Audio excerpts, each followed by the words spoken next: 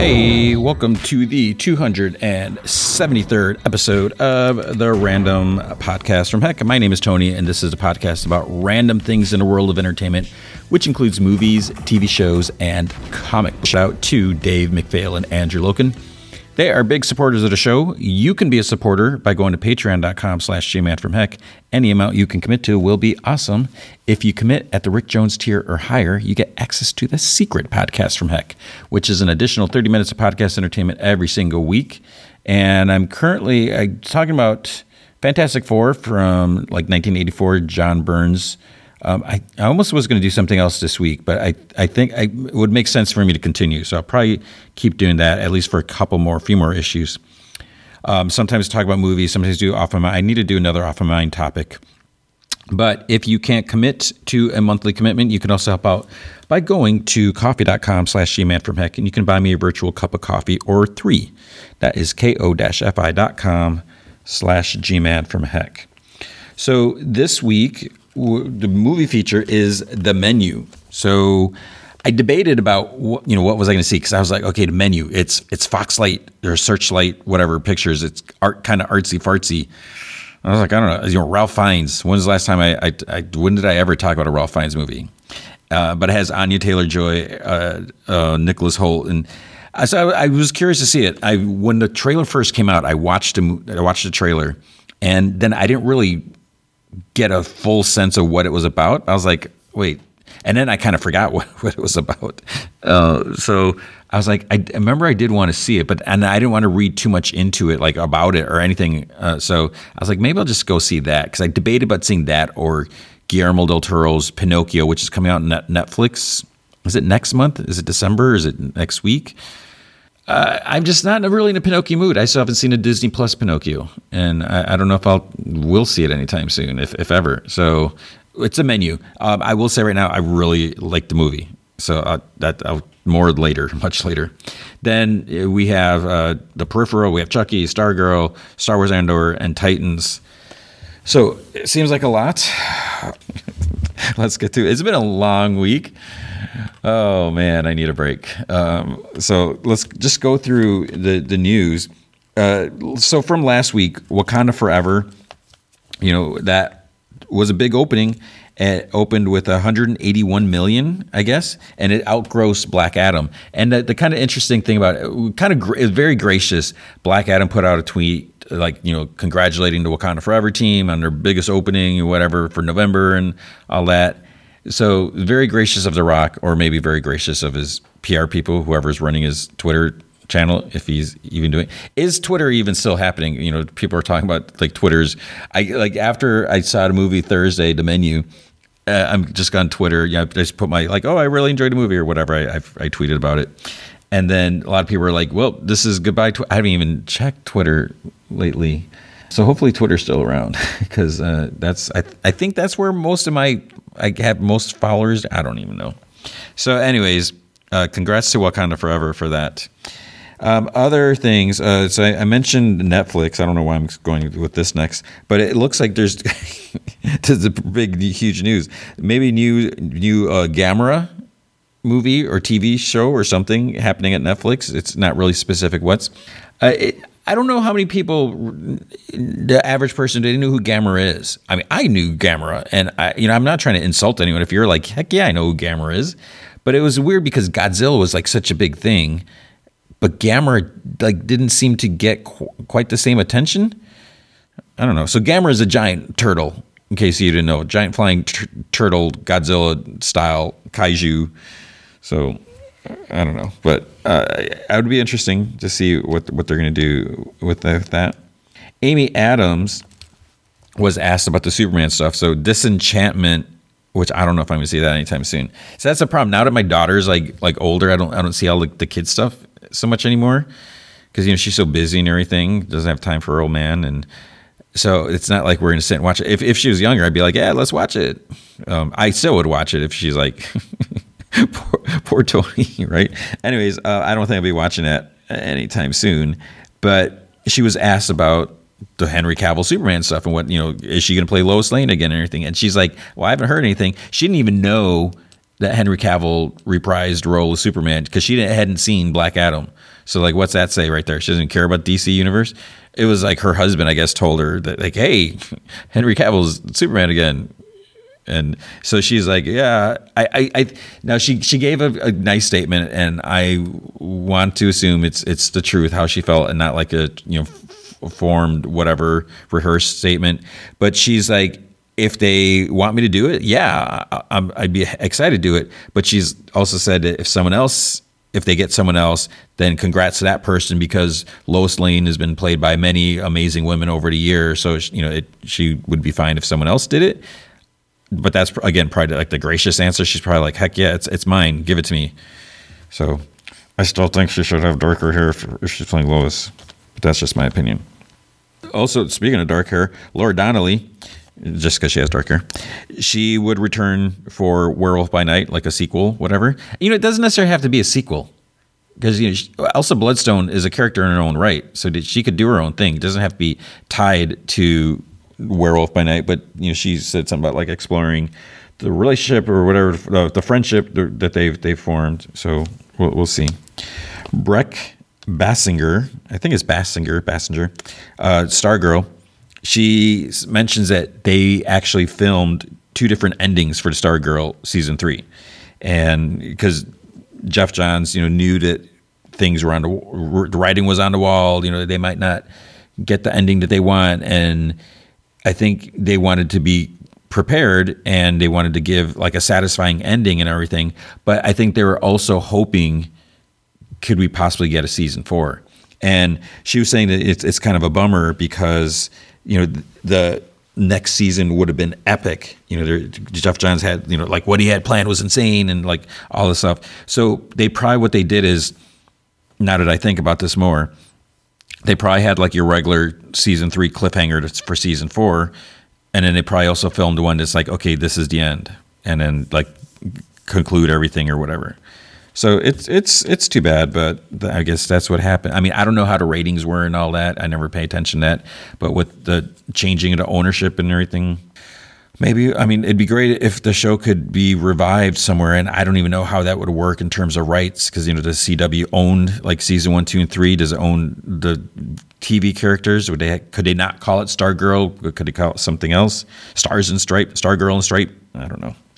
So we'll have to see. Okay, Radio Silence. I haven't heard, I must be so out of the loop. Radio Silence is set to direct 20th Century Studios' Escape from New York reboot. So Radio Silence is 3 dudes, Matt Bettinelli-Olpin, Tyler Gillette, and Chad Viella. So they've done different things. They did, I think they did a segment in VHS, which I still haven't seen that. I've always meant to watch it, but for some reason I never did. I think they did Devil's Due. And I think a couple of them, maybe not all 3, I don't remember who did Ready or Not. I think they did that also. So I love Escape from New York. I have fond memories. I watched it at a drive-in with my parents. I remember me and my brother sitting on top of the car watching. I think it was Escape from New York and Blues Brothers. I forget which one was first. I think that was a double feature. And there's always something about it. Kurt Russell is just amazing, and I always want to go back and rewatch it, but I'm afraid that maybe it hasn't aged as well or something like that. But someday I will. As far as a reboot, I'm fine with it. It is something that means a lot to me, just a nostalgia. But that being said, it's not like they're going to do a sequel or anything like that. I think, yeah, you got to start over. So let's see something cool. Let's see what could be done with today's age. And that's not going to take away from the original. It's not going to, they're going to pull all copiers and break into your house and take your Blu-rays or VHS tapes or anything like that. So I'd be down if it could be done really cool. Why not? Let's see that. Okay, Silk. I'm a little confused about this. So Angela Kang, who's the showrunner for The Walking Dead the last few seasons, I guess, she's going to be like one of the main writers for Silk Spider Society. They're doing a Silk TV show with Cindy Moon so Silk, bitten by the same spider that bit Peter Parker. And then there's a whole Morlun spider totem, so she basically hid in a bunker for like 10 years and all that. But she has almost the same powers, a little slightly different, which I don't understand why, if it's the same spider, but maybe different dose of venom. I don't know. But they're talking about doing a show. At first, when I heard about this, it was going to be like on Prime. I'm like, okay, first of all, I'm like, that's cool. But then second of all, like, how are they doing this? I always thought that the Sony Spider-Man-ish universe rights were only for movies, because that's why like Marvel, or that's why Disney XD or whatever could do the Ultimate Spider-Man cartoon, because they have TV rights. I think they like had to buy the TV rights. Then Sony kept the movie rights. But does that only apply to Spider-Man, and then like these spider adjacent characters can be shows? I don't know. But the other thing I read later is it's actually going to air on Epix, which I don't have Epix, and I don't want to pay for another streaming thing. And I don't know if that's the same as MGM Plus, or if it's MGM Plus in different regions, different countries, whatever. It's supposed to be on Epix and then later on Prime. So that's kind of the bummer, because if I'm going to cover this show, obviously I want to cover it when it first comes out. But if it's going to come out in this Epix, and then a month later, 3 months later, or something later comes out on Prime, I don't know if it's so worth covering if a portion of whatever people interested have already seen it. And I don't know. Unless you want to kick in more into the Patreon, I'll subscribe to it, but I subscribe to way too much as it is. Joseph Quinn, you know who that is? So that is Eddie from Stranger Things. He's in talks for like a leading role in Quiet Place Day One. Okay. And a lot of people love the guy. They love the character, and I thought he was fine. What happened, I won't get into spoilers, but I think that elevated him. But as far as I haven't seen him in anything else, so he wasn't bad in that. I'm not trying to knock that, but a lot of people are really like going on. They just really love the character, and I don't know. Maybe I'm just not the biggest Stranger Things fan. I don't know. Deborah Ann Wall. She commented before, like she doesn't know if she's going to be in Daredevil Born Again, Reborn, whatever. But she feels like her role as Karen Page is unfinished, because this show was canceled, sort of ended after the second season. I guess they didn't know that right away. They kind of thought that there was going to be a third season. So she feels like that there's, I don't know, like unfinished. I don't even remember where she left off, like what she was up to. But I thought she was a great Karen Page. I would love for her to come back. And I think she's a great actress from what I've seen. I haven't seen True Blood, but she was good in the Escape Room. I liked her, different character there. So I hope they bring her back, because but then maybe there's just not going to be any Karen Page in the upcoming series. We'll have to see. Hopefully, if they better call her soon. Margot Robbie. So she was talking about the Pirates of the Caribbean, her version, the female-ish led version. It's not happening. It's dead. She's like, yeah, they're not interested in doing it or something like that. I guess they changed their mind, and there might have been some other. I don't know if there's like other problems or something, and they're just like, yeah, let's just not do that. I don't know. And it's too bad, because I like Margot Robbie, and it would have been cool to see. I haven't seen the last Pirates of the Caribbean. I maybe haven't seen the last couple. I don't remember. So I would have been interesting to see, like, it's set in a new direction, but I guess that won't happen unless they change their mind again and then call her up and try to negotiate all over. And then the last bit of news, I believe, so why is Armor Wars, why is that going to be a movie now instead of a series? Because when I first heard this, I was like, man, because if it's a series, it can be, you can delve into the story, do a lot more. And if you're going to do Armor Wars, this is something that should be more than a 2.5 hour movie, because I feel like, there's so much to cover. I guess the main reason was money. Because they're basically saying that if it's a movie, they can get more money, versus if it's a Disney Plus, the budget isn't quite the same. And if they're going to be doing like different Iron Man armors and Tony Stark Legacy and stuff like that, that they want to be able to do it right, which makes sense. So I just wonder, are they going to condense the story are they going to try to do like Armor Wars 1, Armor Wars 2, but then how long is it going to be between movies? That's my concern, my big fear. So we'll have to stay tuned. There's no release date.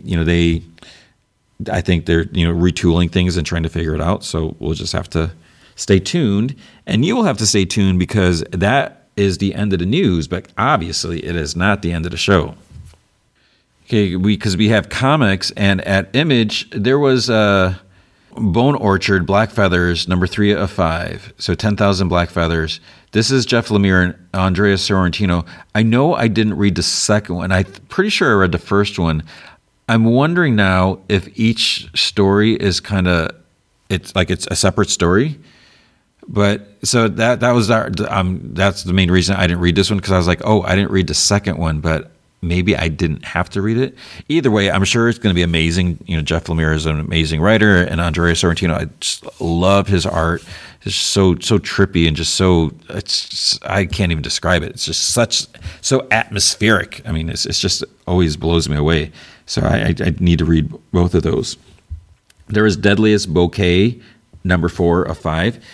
So this, I'm intrigued with this series. I really am not sure what is going on or where it's going.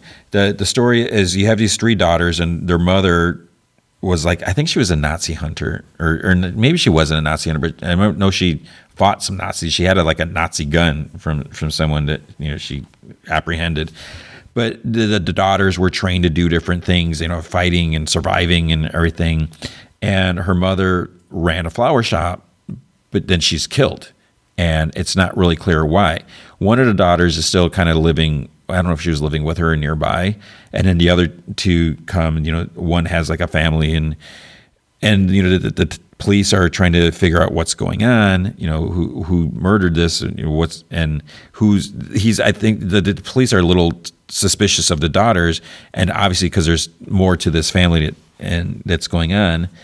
We don't really get a whole lot more answers here, but I'm enjoying this. I'm really curious to see how it's all going to wrap up in the last issue. So you should just check that out. Deadly Class trade paperback, volume 12 came out. This is the end, which I'm sad about that. So if you haven't read, if you've been reading the trades, you can find out how it all ended. Very, very sad, but happy. I don't know. I Hate Fairyland is back. So I Hate Fairyland. We have Gertrude. She was this little girl. She ends up going into fairyland, the fairy universe world. She gets stuck there. And I believe, I could be wrong, I should open up the issue, but I think she was there for 42 years. The thing is, her body didn't age. So mentally, she started off as a 6-year-old girl, but then her mind aged as time passed by, but she was still in this little girl's body.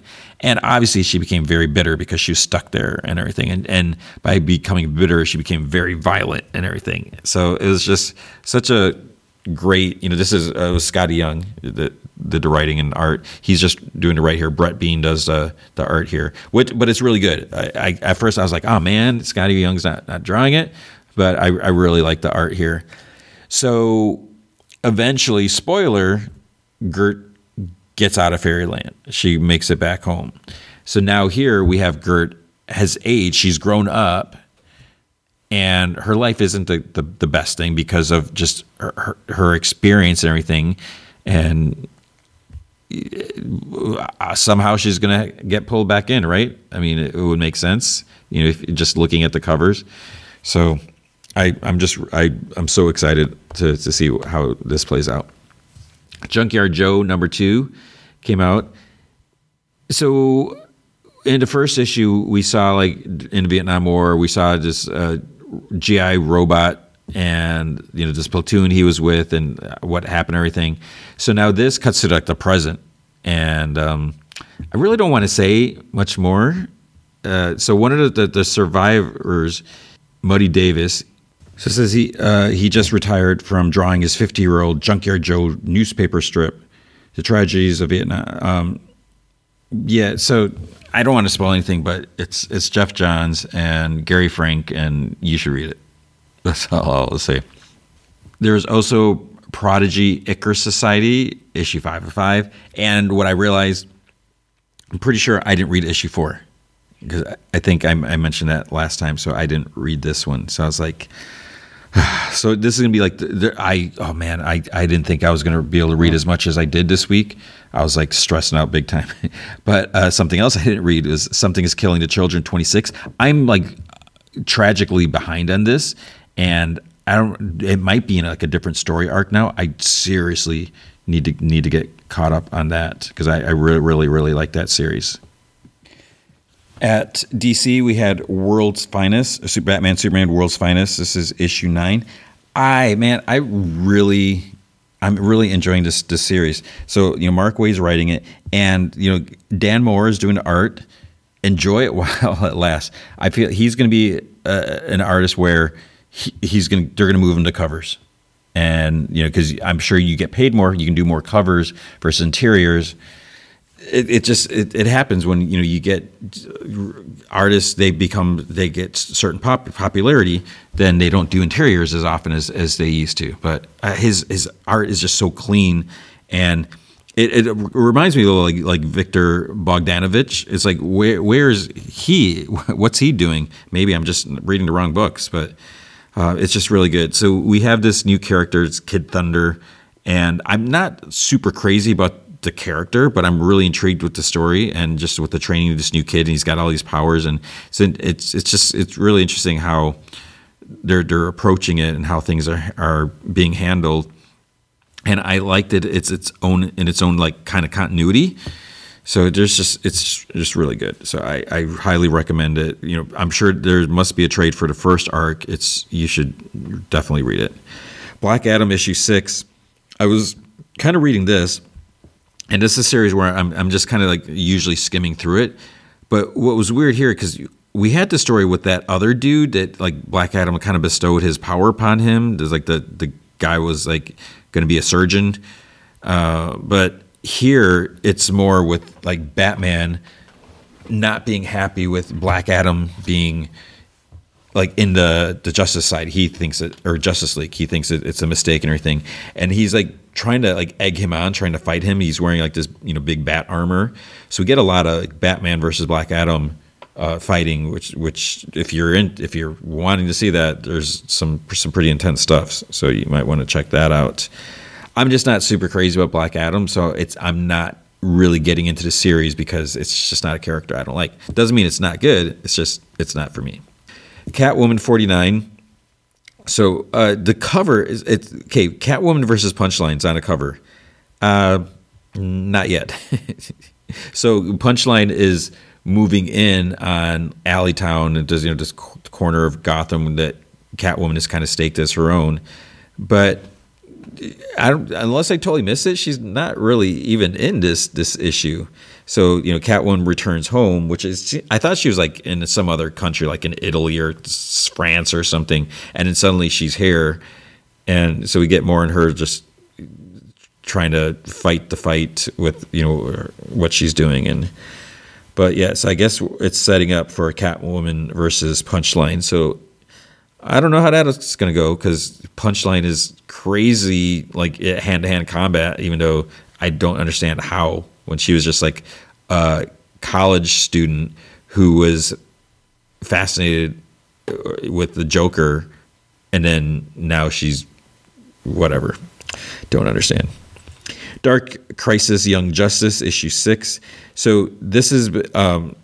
I don't like this whole Dark Crisis stuff. I'm not a fan of the story arc. The only nice thing about this is seeing Young Justice together, these characters.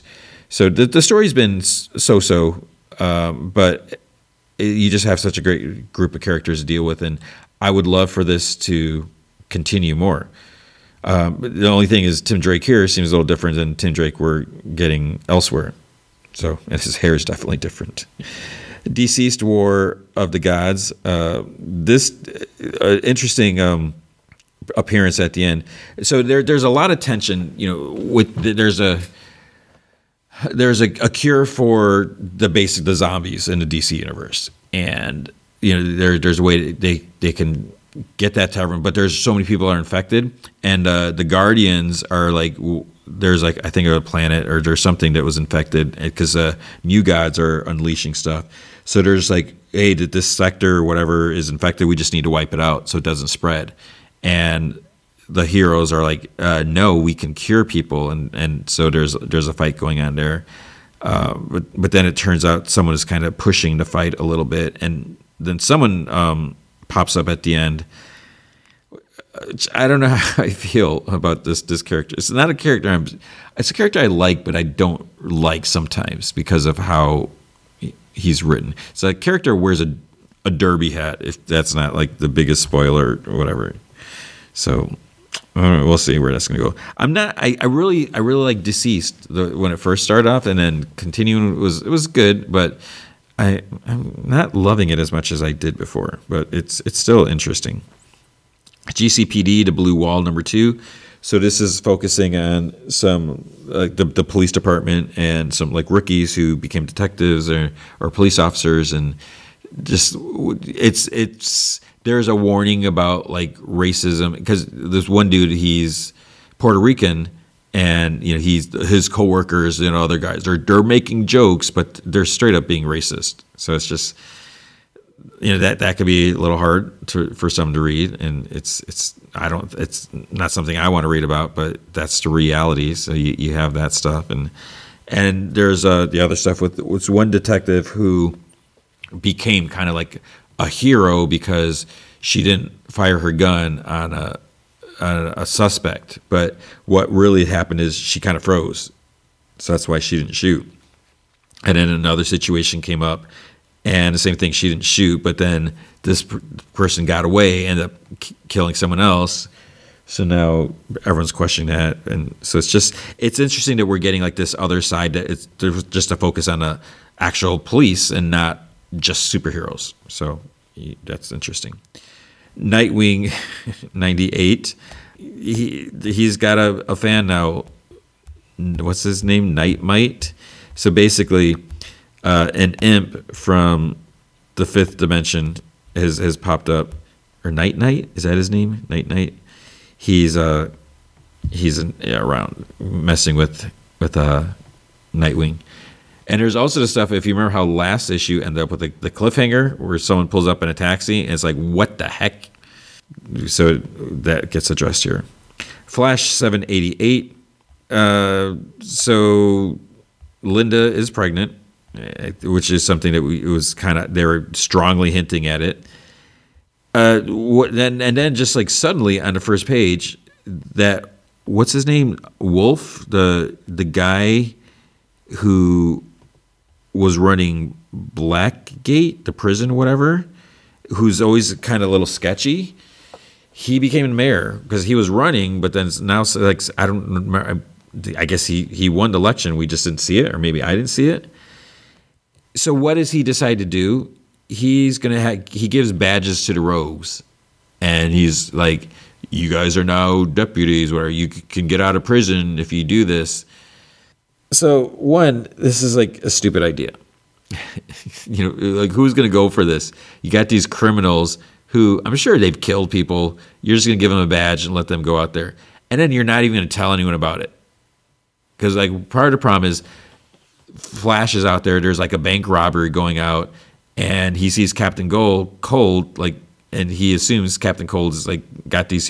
He lets the dudes get away, and then they're trying to say he's obstructing justice or whatever, so he's under arrest.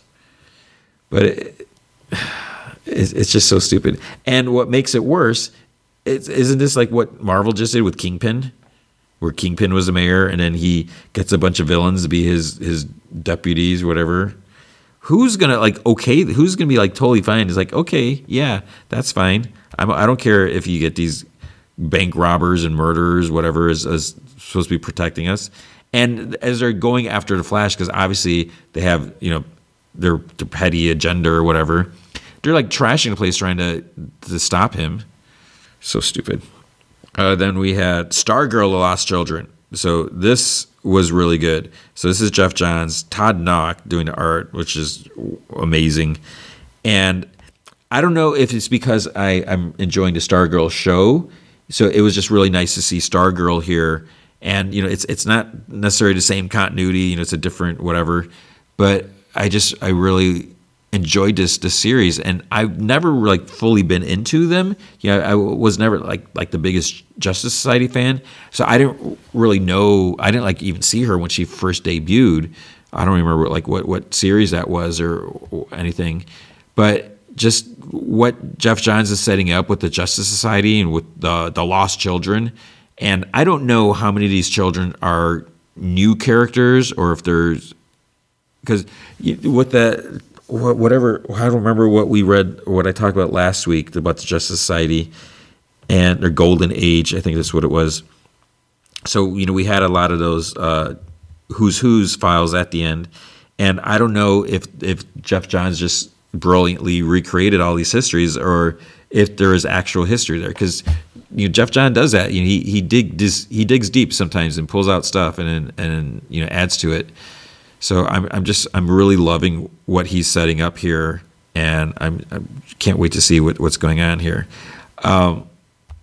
It's just ridiculous. On Twitter one time I saw he was trending, and then you have all these people that are just complaining about stuff. It's like, really, a lot of people are complaining about what he's done with like the Watchmen stuff and Doomsday Clock and all that. I don't know. I feel like people are you even reading the same comics I'm reading? So a lot of people are just, I don't know. I mean, I will keep saying it based on my history, based on what I know. Geoff Johns is like the nicest guy, and he's always been super great. I'm so grateful for like the access that he's given me for stuff, and just like the conversations we have, like off the record, like it's just, I've always enjoyed talking to him, and I miss talking to him. You miss seeing him at shows and that. So it just really bums me out when all these people are saying all this stuff, and because I don't see it as even remotely being possible based on what I know. That's all I can say. DC versus Vampires All Out War.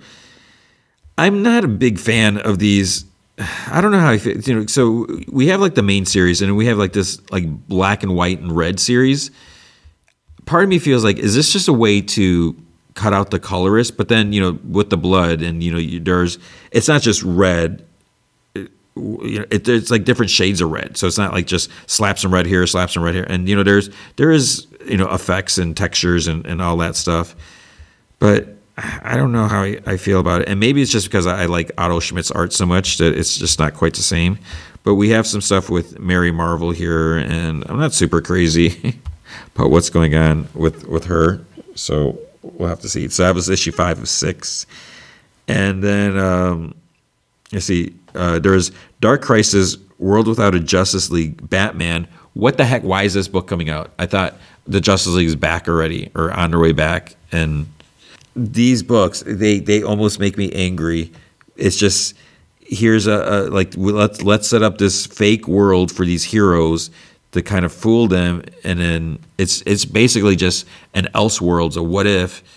Yeah, I don't know. Batman One Bad Day, Mr. Freeze. When I saw it, I was like, another one. I haven't really been like super duper loving these, so I was like, I don't know if I want to read this because they tend to be like 60 plus pages. But then I saw Jerry Duggan was writing this, so I was like, oh crap, I got to read this because I love Jerry Duggan, and Matteo Scalera doing the art, Dave Stewart doing the colors. So that right there, you got to read it. It was interesting to see Mr. Freeze, and we see like early, like we see him like before he's Mr. Freeze with Nora. Nora's still alive, and then we see when he is Mr. Freeze and with Robin, and I really enjoyed the story. You should check that out. Some of them have been good. Some of them I haven't been super crazy about. Then at Marvel, we had Blade, Vampire Nation, issue 1, and I didn't love this. I don't really care about this vampire stuff with the Avengers, and how they have like their own nation, and Blade is like the sheriff. So it's just, I don't know. And I'm still confused. So it was announced recently that the Blade's daughter is getting like a series, but it's not the same Blade's daughter that was announced at New York Comic Con in like 2016 or something like that. I think it was like the last time I went. And so now so probably whatever happened, that fell apart. And I think it was, who was it that was involved with it? I think it was Tim Seeley. So, because they showed promo images or concept, and I forgot her name. But then maybe they're like, okay, we're starting over, and we're not having Tim Seeley either not available or whatever. We don't want to pay him, so let's make a new character, which is kind of crappy, but I don't know. So I read through that, and I couldn't really get into it. Then we have Captain America and Winter Soldier special.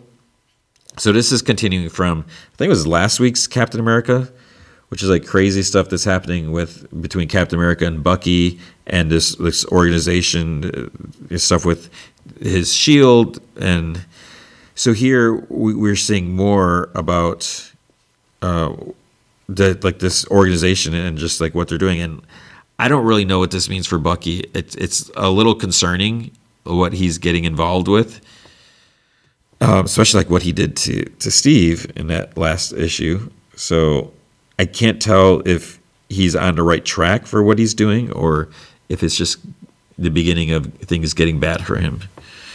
So we'll have to see. Gold Goblin issue 1. This was fine. This was good. Norman Osborn. So in case you haven't been reading lately, he has been freed from his sins. There was a new sin eater, whatever, took his sins away, and he's a good guy. He's redeemed essentially, but the easy way. So he's been actually helping Spider-Man with giving him like new tech and costume and stuff like that. And he was developing this other suit. He wasn't planning on using it or anything, but then to save Spider-Man, he had to put on the suit. He goes out there, and then the media starts calling him the Gold Goblin, but he's like, "No, I'm not a goblin." But once they named him that, he's stuck with it. So we see more of that. Immortal X-Men issue 8. I haven't really been reading this. I did flip through this, and I feel like I could be intrigued by this, but because it's 1895, and you have Mystique and Destiny and Mr. Sinister. So there's some interesting things that I saw, because like I said, I didn't read it, but I feel like I need to go back and get caught up. Iron Man issue 25. So this was like a anniversary issue.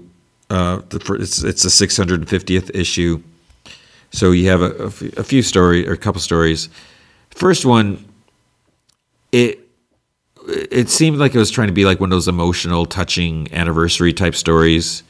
Basically, because everyone thought Iron Man was dead because he was going undercover, and now he's back, they decided they want to do an Iron Man Day in New York, and he doesn't really want to do that, but he can't say no, but he doesn't want to say yeah, but then things happen, and I shouldn't spoil what it is. So it is supposed to be like, oh man, you're supposed to feel for Tony and everything, but it felt like too forced, or it didn't really feel forced, but I'm just too skeptical. So I think that's a problem. Or maybe it was a really touching story and well written and all that, but I'm just too skeptical. Then there was this other story. I really like the art style. It made it look like kind of like 60s style comic. I didn't read it because I was running short on time. And then there's like a one-page preview, because Jerry Duggan is going to be writing, so that's really excited. So we got some like an idea, like some of the crazy shenanigans that are going to be coming up. Okay, then there was Shang-Chi and the Ten Rings, issue 5. I'm kind of behind on this, and I feel bad that I'm not reading. I want to like this series, but I just don't have like a strong connection to Shang-Chi. And then my big problem is all these other characters that I don't know who they are and I don't care about them. So they're all pulled into. I'm assuming they're still doing this like competition thing, to trying to get the rings. But then I also don't understand how these rings tie into the rings that we've seen in Iron Man. And I really don't like the fact that Riri Williams was like trying to gain control of the rings, and she's kind of like arguing with Tony over because she thinks she can use them for good, and that seems kind of weird. She-Hulk issue 8. At first, I'm like, wait, She-Hulk's like not even really in this issue. Yeah, the thing I really love is Takeshi Miyazawa does the art. I love that. Rico Renzi does the color. So the story, Rainbow Rowell wrote it. We saw these 2 new characters, and I wasn't super crazy. I'm like, what the heck is going on? So you got this big muscle-bound dude, this almost like a Hulk dude, and then you got this. It was almost like a little girl, but this woman with like a big, like oversized head. It's just like, what is going on? This issue tells us their story, which is actually kind of. They're dumb. They're smart people, but they're dumb with what they're trying to do.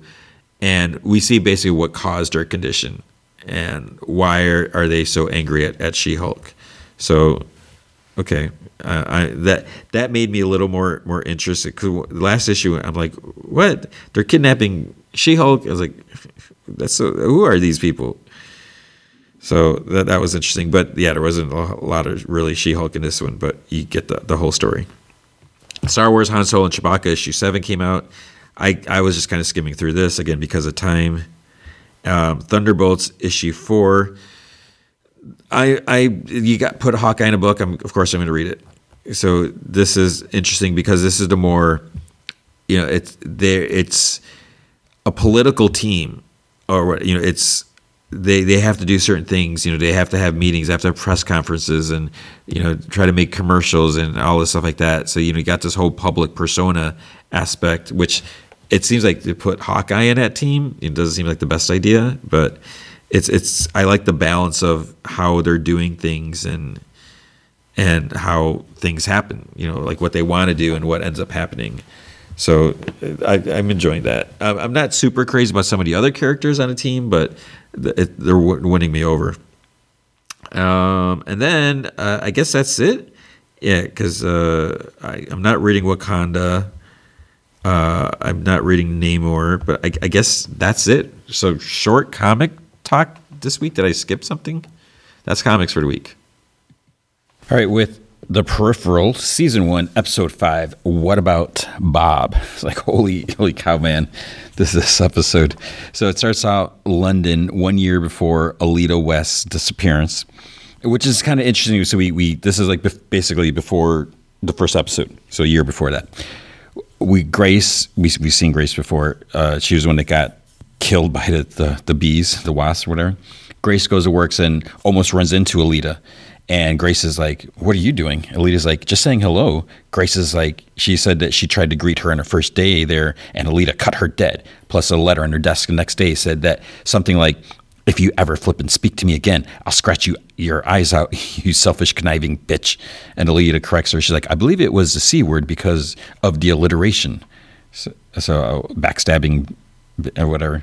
Or no, conniving C word, she thought. But Grace she's like, oh, well, no, I'm pretty sure you didn't. So it's a missed opportunity. Then Alita says, like this one, if you continue to walk away. She asks if Grace wants to get a drink. And Grace whispers, she's like, I'm married.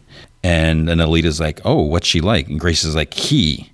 And I have 2 children. And Alita kind of laughs. She's like, oh, were the kids a stipulation? And Grace just walks away, like insulted.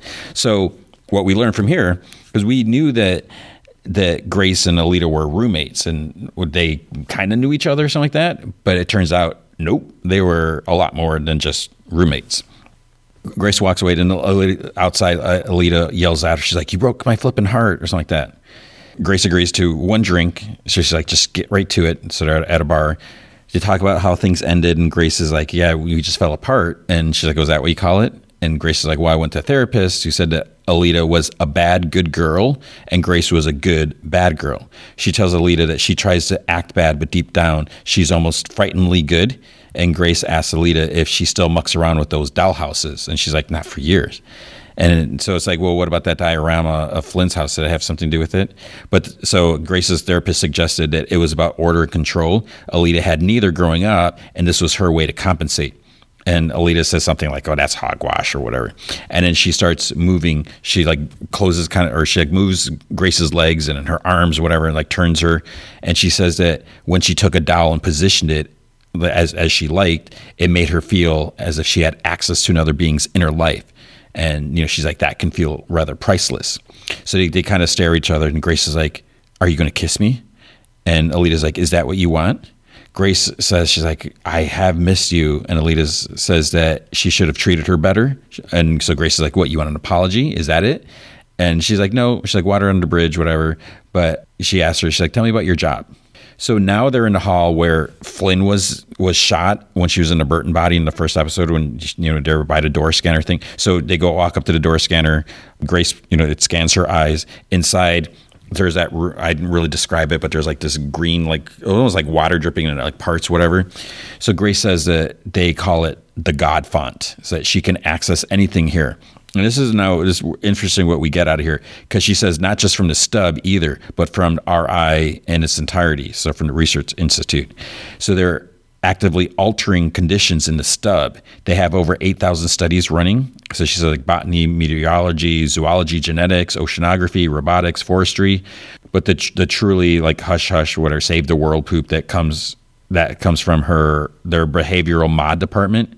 So they set up a shell company in the stub. And there's a contract with American military to install haptic implants in personnel. So it's their tech, more or less, but on an appropriately primitive level. Is that the stuff that Burton has, Burton and his buddies? So then Grace shows how they can kind of nudge to make people do what they want. And like, they had this thing where it's like if they saw an injured animal, they're supposed to attack it or whatever. And there's this like dog. And then, so it's like, she shows an example of how it works with this military unit. And Alita's like, make them stop or whatever. And Alita's like, this is like old footage or whatever. And so Alita just seems to be really bothered by this, which is kind of weird. So then they're walking out that hall again, like towards like the elevator. Then Mariel, who we've seen her, right, from the first episode, she was at the club, I think, that Flynn had to go up to. Mariel passes by to the other directions, and then before they can access the elevator, Mariel says, wait. She's like, you're from Grains and Legumes. And Alita's like, that's right. So Mariel wants her to explain her presence here, and where she assuredly has no flipping right to be, and because she lacks clearance for this floor. Alita kind of like stammers, and Grace interrupts. She's like, do you know who I am? And Mariel's like, of course, Dr. Hogarth. Grace says, then perhaps you can explain why you're addressing an old and rather dear friend of mine in such an unacceptably rude manner. Mariel says, I'm just doing my job, ma'am. And she's like, her presence on this floor would seem to require. And so Grace says, we met upstairs and I forgot my jacket. So I brought her down with me under my supervision as my guest. And then she's like, you may file a report on the matter if you wish, but please take care to sign your name so I'll know who to address my grievance against. Mariel's like, oh, I don't think that'll be necessary, but I will ask that you not do this again. As Mariel walks away, and then Alita calls out to her. She's like, excuse me, I just want to say, you have the most extraordinary eyes. And she's just kind of like looking at her. She's like, seriously, I'd kill for eyes like that. Which they do take her eye out. So then it goes to Key West 2032. There's this dude. He has this box and it says Pete Kosinski on it. So like this package. He opens it up. It looks like one of those like future stun gun things that like Flynn got shot with, like the sends out the big shock wave. He takes it out and he's like, he doesn't know what this is. Turns it on, sends out like a blast against this like cabinet, and he's like surprised by this. I think there's like a phone in there too. So it rings. It's Daniel, or the robot Daniel from the future. He's like, Robert O'Connell, pleasure to make your acquaintance. And then he like hangs up. He goes into the other room, and he starts like kind of like packing, like putting some stuff together. There's like a bag of money and Ziploc bag or whatever. Then the phone goes off again. I wasn't sure if it was his phone or the same phone. Daniel says, $10 million, Bob. 25% has already been deposited into your account. That's how much I believe in you. And then he's like, name's not Bob, pal. It's Pete. It's Pete Kaczynski. He says he has no idea what Daniel is talking about. And then we see future Robo Daniel. He's like, I'm thinking about Bob the Butcher O'Connell. Pete says, he's like, I don't know who that is. And Daniel's like, Dublin lad, made his name killing 3 UDA fighters on the eve of his 18th birthday. Racked up quite an impressive body count before fleeing the country. He's like, do you ever hunt them up in the night? All those poor souls you cut from their fleshy prisons? And Pete's like, who the fudge is this? He's like, your new employer. So he says, I tried to hammer and it didn't work. So I'm looking for a better tool, a scalpel. So Pete's like, you have the wrong number. Then he says something like maybe, hopefully I won't have the wrong number to this other guy. I think it said Tommy, or was it something else? He's like, I was going to call him next and maybe tell him about your daughter, in her bungalow in Baton Rouge. Then he's like, do I have your attention now, Bob? There's a pause. And then this guy, his American accent switches to Irish. Who do you want dead? And that was a horrible Irish accent. So then we see Flynn. She's like about to get like a CAT scan or something like that. And, she's thinking about the sights she saw in the future, at the cemetery and all that. Then there's a bowling alley. Oh, then there's this guy, Frank. So maybe it was Frank, not Tommy. Maybe I'm thinking about Tommy, the sheriff.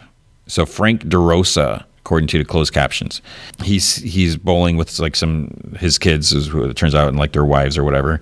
He sees Bob at the bar. So he's like, oh, excuse me. So he goes up to him. And then they're talking, whatever. He's like, yeah, I'm with my boys. And Bob's like, yeah, they're all grown up. And Bob's like, my daughter's grown too. He's like, I might have let it slide for old time's sake if you'd left her out of it. And Frank's like, says that the guy laid it out, voice on the phone. It was Bob or him. So then you can see that like the boys tell their wives to go freshen up, whatever. I don't know if they seem to recognize Bob because, Frank tells them, he's like, oh, why don't you give us a minute? And one of the sons is like, no, I think we'll walk Mr. O'Connell to his car. And he puts his hand on his shoulder, which, that's got to be a mistake. And then he's like, what do you say, Bob? And then Bob looks over at Frank and says, he's like, I loved you like a brother, Frank. He gets up, smacks the kid in the face, shoots Frank, shoots another son, shoots the one who grabbed him, and then shoots the third one, like all within like a couple seconds. Like, and there's an explosion of glass like from the bottles behind him. It's from the bartender. Shoots her too. Then he just like calmly like walks out to his car, calls Daniel, says that he knows the what, the why doesn't matter. The how is what he's paying him for. So he needs a where and when to get it done. Daniel's like, your targets will be here tomorrow morning for a medical procedure that should take no longer than an hour. He's like, well, what's the procedure? And Daniel's like, a spinal tap. Then they'll return to their residence. And it shows up like in his car map, it shows like where the clinic is and where the residence is. Bob reaches into his glove box for more bullets. And then one of the sons comes out. He's still alive. He shoots the window. So Bob calmly, he's like annoyed. He gets out, he lays on the ground, and then he shoots the son's leg with the future guns, like knocks him down. He shoots again under the car, and he just rolls away. He's like now all in pain, everything like that. Bob's like, oh, you should have stayed inside and pretended to be dead. He's like, if I can get my car started after you shot it, he's like, I'll be on my way. If you can crawl away before then, I'll consider us even for your father's sake. He's like, how does that sound? And the son kind of gurgles. He's like, I can't move my legs. And then Bob's like, oh, your arm doesn't look good either. It's like clearly busted. So this is just from like the shockwave of that gun. He gets in his car, tries to start it, finally starts up, starts driving, and the son's like, runs him over. Then, and Billy Ann, we're still in the present, I guess, whatever, 2032. Billy Ann is woken up by her phone buzzing. I think she gets like a printing job or something like that because she accepts the job. Gets up, gets dressed, picks up some plates, some clothes. Jasper's jacket's like on a couch or something like that. She takes it, but then she feels the money in there. So she goes in the bedroom. She roughly wakes up. She's like, what did you do, Jasper? He's like, what? And she's like, did I or did I not explicitly tell you not to take any of that money? He's like, I didn't. And she shows him the money. She like kind of flings it at him. And he's like, whoa. He's like, my uncle gave that to me. And she's like, for what? Did you ask what he wanted in exchange? And Jasper gets all no. He's like, of course. He's like, I'm not a flippin' idiot. But yeah, he is. So he's like, he doesn't want nothing for it. He's like, it was a gesture of gratitude, for all my years of hard work. And she's like, nothing's for free. And he's like, well, I'll give it back if you want. So she just kind of like considers it. She's like, no. She's like, I guess we can use it. At the urgent med place, Burton asks Dee Dee, she's like, are you 100% sure about the results? And she's like, absolutely, it's bacterial. She's like, the oddest thing I've ever encountered. A little bit like meningitis, just extremely localized in her occipital lobe, which is the part of the brain involved in seeing. She's like, a lumbar puncture will give an idea what kind of bacteria she has in there. So Dee Dee gets this long needle out. Flynn's laying on her side. She's like, there may be some pressure. She's like, it won't hurt, but feel free to hold your brother's hand. She's like, I won't judge. At this point, I'm like, uh-oh. It's like, is she going to like crush Burton's hand with her like, crazy whatever? puts a needle in, and then like the tip comes out, and she collects some fluid out and takes out. She's like, that's it. So it was like pretty quick. She didn't squeeze his hand. Bob is driving. Then he like stops on this bridge and like kind of pulls over. He gets out of his car. He calls some lady named Rose Andrews. He's like, I'm Derek Thompson of the Appleview Insurance Company. And he's like, sorry to bother you, but I'm afraid we've had to cancel your policy. She's like, when is this change effective? And he's like, immediately. So you need to make other arrangements right away and with great care. She's like, oh, me and my husband hope to continue with Appleview. And he's like, well, I'm afraid that's not possible. There's a chance Appleview will be closing its doors for good. And then she's like, Jesus, Dad. So this is her daughter. So they're clearly talking in some sort of code. So then he's like, I just want to say that we have valued our relationship with you. He's like, I wish that you and your husband health and happiness in all things. She's like, I'm pregnant. He kind of gets a little flustered and he continues like, oh, that's wonderful news, ma'am. He's like, goodbye and good luck. So he goes to the front of his car, pops the hood, and he puts a future gun like by the motor, like just sitting there. Billy Ann is driving to her job and she sees Bob at the side of the bridge. So she like stops and she's like, oh, are you all right? And he's like, oh, just a bit of car trouble. He's like, I'll be fine. She's like, oh, I can take a look if you want. He's like, oh, that's kind of you, but I already called it in. And then she's like, who'd you call? She's like, they're probably going to, charge you, hold you for ransom, whatever. So she starts getting out to save him from that mess or whatever. He manages to say that, he'll take his chances with a mechanic. And then she's a little insulted by this. She thinks that he's being sexist, whatever. So she drives off, but then she stops, backs up. And she's like, is it Charlie? She's like, I'd love to one-up him. It's just a long story, whatever. And then she like sees his passenger windows missing. She's like, oh, what happened here? He's like, oh, there's an overturned gravel truck that shot out gravel like buckshot. She's like, oh, this just isn't your day. Then Burton pulls up and then she's like, are you going to let Burton Fisher look at your engine before me?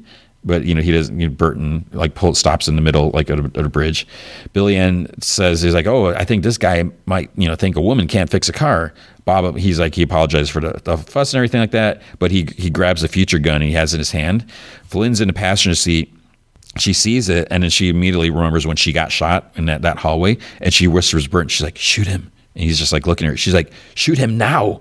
Bob raises the gun. Whoom.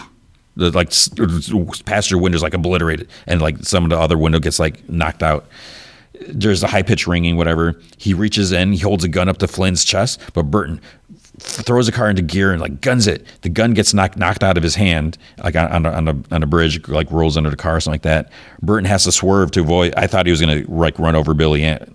He swerves over, but then he ends up hitting like the bridge is like one of those kind of low bridges, like cement railings, whatever. So like hits that, and it's like scraping up against it. The airbags go off, and then Bob grabs his regular gun. He starts walking towards him, and he's like shooting. Flynn is like, she can't open her door because she's pinned up against the railing, and her seatbelt's like she can't get it undone. Burton leans out, like shoots a couple times, but he hits Bob. So he clearly has a vest because he gets like shot twice, like in the chest, and it doesn't really stop him. So that, Burton's like shooting, and she's shooting back. Flynn puts a car in reverse. She reaches with the pedal with her hand, and Bob has to jump out of the way. Burton runs to the truck. He uses a knife. He takes a knife to try cutting her seatbelt. As he's cutting it, Bob stands and he points a gun at them, and she's like Burton, and then click click. Billy Ann, she's like, I'm pretty good with shotgun too. She's like, you want to see? He like looks at her. I was like, oh man, you should have just shot him. Points a gun at her. She shoots him in the shoulder, sends him like flying back. But again, he's got a vest on. So he's on the ground. He's out. And she starts walking up to him, like pointing a gun, but he still has a gun in his hand. So it's like, oh no, don't do it. He sits up, he points, but then she shoots him again, center mass. And he like rolls. He's like, oh, he gets on his knees. He's like crawling. She's like, next one's in the head, old man. Burton comes out, kicks Bob's guns away. Then it cuts to Sheriff's there, Tommy's there. Bob's sitting in the back seat. He's just like glaring at Flynn as Burton's talking to Tommy, and he kind of like smirks a little bit. Then Tommy comes up to her. She's like, is this what you do with suspects? Ain't it? Break them up, talk to them one-on-one, get the story straight. He's like, you do this with witnesses too. And she's like, well, what about victims? So he like holds a future gun up in the bag. He's like, you have any idea what this is? She's like, I don't know. She's like, kind of almost looks like something from the future. And he like chuckles. He's like, yeah, I guess. So Tommy says, like, the guy hasn't said a peep. He has no ID or registration. He was wearing a vest. Seems like he was ready for a fight. Kind of like, oh, Burton seems to be driving around all geared up like he's still off in Texas. Flynn's like, if he wanted him dead, he would have done it instead of calling you, Tommy. And she's like, we're not doing anything wrong. And then he starts, he's like, you know what my first memory of you was? He's like, I was in third grade and you were in first. You were at the principal's office in a rage. She's like, she had taken all the earthworms, dumped them out in the woods, because there's no way she's going to let the fifth graders dissect them, whatever. He's talking about this little girl about that. And he's talking about as they get older with like an onion and different layers. He's like, he still wants to protect that little girl that's underneath all his layers. He's like, but I need your help. And she's like, I'm sorry, Tommy. Billy Ann drives him home. So she walks over there and you can tell he's a little hurt, but what can he do? Flynn's in the passenger seat and she's like, talk to me, Flynn. And she's like, well, there's 1,000 ways that could have gone wrong. And Burton's like, well, just don't dwell in the past. He's like, whatever. And she's like, he was posted on that bridge. He knew we were coming that way. And he's like, let's just focus on getting you home safe and we can talk about it. Billy Ann kind of looks in the rearview mirror and she's like, no need to censor yourself around me. She's like, I know more than you think. She's like, trips to the future, men coming in the night to attack you, you sending Corbell bags of cash. And Burton's like, well, then I guess you can see how maybe there's a conflict of interest at play here. She's like, we're both concerned with Flynn's well-being. And he's like, it's not you I'm concerned about. She says that, it's like, if you're insulting Jasper, you're insulting me. And she's like, what just unfolded ought to buy me a little trust and a whole lot of respect. They get to the house, she drops him off. And Burton, she's like, I'm a phone call away. And she's like, thanks. So then Burton's like, I didn't say anything that wasn't true. And Flynn's like, Billy Ann is a friend of mine, and I'd like to think she's a friend of yours too. She's like it or not, she's involved in this now, okay? Inside, he's like, oh, it's getting hard to keep this under wraps. And she says, Billy Ann isn't a problem. Well, he says Tommy and his sheriff's badge ain't the solution. It's like they should have closed that loop on the bridge. And she's like, yeah, but you didn't. Then she's like, wait, where's Mama? He pulls out his gun. They call out to her like, Mama, Leon. And then they hear her like talking out back. So they're out there. She's like, oh no, the bodies. Then they're talking to Mom in the kitchen. She's trying to understand all this. She's like, medicine sent from the future? And Flynn's like, just the formula for it. They sent it to Farmer John to print. And she's like, sent? How? And Burton's like, does it matter? It's like, it worked. And, she's worried about being dependent on others. She's like, did I ever tell you about how my brother I think it was her brother, lost his farm? They're like, yeah, they've heard this, whatever. Because she's talking about, losing the farm because he was trusting the lenders and everything like that. So she's like, I'll have to think about that future stuff later. But they're like, we're not dependent, we're not getting any, we're not paying anything. They're giving us to us. But she's like, what if I don't take my medicine? What if, this, whatever. Flynn just walks out and Burton's like, we need to talk this out. And she's like, I'm tired of just being a sitting duck. And he's like, we don't know if the head said it's safe. And she's like, well, how safe is it just sitting around waiting for someone to come and get us? So then Wilf is like in this room. He's staring out the window. The Flynn peripheral's just sitting on a couch. And then he gets an alert. The Polks have hacked the peripheral. Because Flynn's like, she's like, should I cut the connection? And he's like, no. So he looks at her. He's like, this is a pleasant surprise. And she's like, no, Wilf. A surprise is when someone tries to kill you out of the blue, which is what just happened to me. She's like, it was a whole new person. He's like, he had one of those sonic punch things like the guy from the Research Institute had. And I realized I'm just surely getting a twang here. He starts to cut her off, but she's like, you were supposed to know if somebody else was coming to kill us. And not even that, you didn't even know it happened after the fact. So much for your living in the future wisdom BS, huh? He's like, what happened? And she's like, it's a mess. She's like, the sheriff department's involved. There's gonna be a lot of complications. And he's like, is everyone okay? Which is nice that he asked. And she pauses. And then she says that she's like, I need to ask you something. It's like the other day when we went walking and you linked up with me, it's like, did you have another motive? He's like, I'm not sure I'm following. She's like, were you trying to confuse me or my emotions with the haptic drift stuff? And he's like, haptic drift? He's like, I don't know what that means. That's what Burton called it. She asked if he merged with her so she would start to have feelings for him that he hadn't necessarily earned yet. And he's like, I'm sorry, but, and she's like, it's like, I'm starting to trust you. Is that a mistake? He's like, no. So then Tommy's driving with Bob in the back. Bob's still like smirking. He's like, how old are you, son? 28 or so? He's like, I don't read you as ex-military for some reason. You probably never left this town. Lived a nice, quiet life here, I imagine. He's like, well, that's over now, the quiet part. he's talking about like, he's like, oh, would you believe in fate? He's like, fork in the road. He's like, you're at that fork right now. He's like, you can take me to station, book me, run my DNA, whatever, put me in the system. He's like, and you set a clock ticking. He's like, on me for certain, but on you too, because the people who'll be coming for me, well, they're not the sort to leave loose ends untied. And me talking to you like this, well, he's like, I'm afraid that makes you a loose end. And he kind of laughs. He's like, look at your face. He's like, I can see the curiosity in your eyes. He's like, why would I come and try to kill these folks? And he says, like, someone said that they'd kill his daughter if he didn't. They also paid him $2.5 million, first installment of an eventual 10 if the job gets done right. And then Tommy's like, who? Bob's like, it was the voice on the phone. It doesn't matter. He's like, what does is a $2.5 million. He's like, it's yours if you want it. He's like, what do you say, deputy? I say, and then you see the car driving, boom, something hits a car. It's like, it's big. They flip sideways, like flip several times. And then like on the side of the road, there's like an invisible car and it just like materializes. Someone gets out. We don't see who it is, which is kind of frustrating. Tommy's like inside, like, all bloody and kind of like pinned or whatever. You see like just feet walk up. He tries to see who it is. He can't. They go in the back. They drag Bob out. Tommy like struggles. He gets off the side, whatever. He struggles to get to his feet. But he looks up. He hears a car drive away. He kind of sees some tracks like off the grass on the side, but he doesn't see anything. So they took Bob. They left. So at least they didn't take him out. So maybe they're assuming, but Bob might say, oh, I told him everything. So hopefully he doesn't. Wilf says he's like, he's with Flynn somewhere. He's like, oh, this may have been a mistake bringing you here. And she says that she wants Charisse to know what it feels like to be hunted. And he doesn't say anything. And then she's like, what, you don't think I can handle her? He's like, oh, no, I have no doubt that you can. It's the after that's difficult. It's, you being the assailant yourself. And she's like, how would you know? And she's like, you're always off in the corner watching. Then Wilf's like, did I ever tell you how I met Lev? And she like shakes her head. He's like, when I was 12 years old, my parents sent me to boarding school. We were still crawling out of the jackpot at that point. And there were some people who didn't like the way the power in the new world was coalescing. They saw it as corrupt. And she's like, you mean in neoprims? He's like, they attacked the school. And she's like, why? You were just kids. And Wilf's like, to send our parents a message. The neoprims had me serve them their food at the refectory. And if it was me, I'd be like, what the heck is a refectory? I'm assuming that's a cafeteria.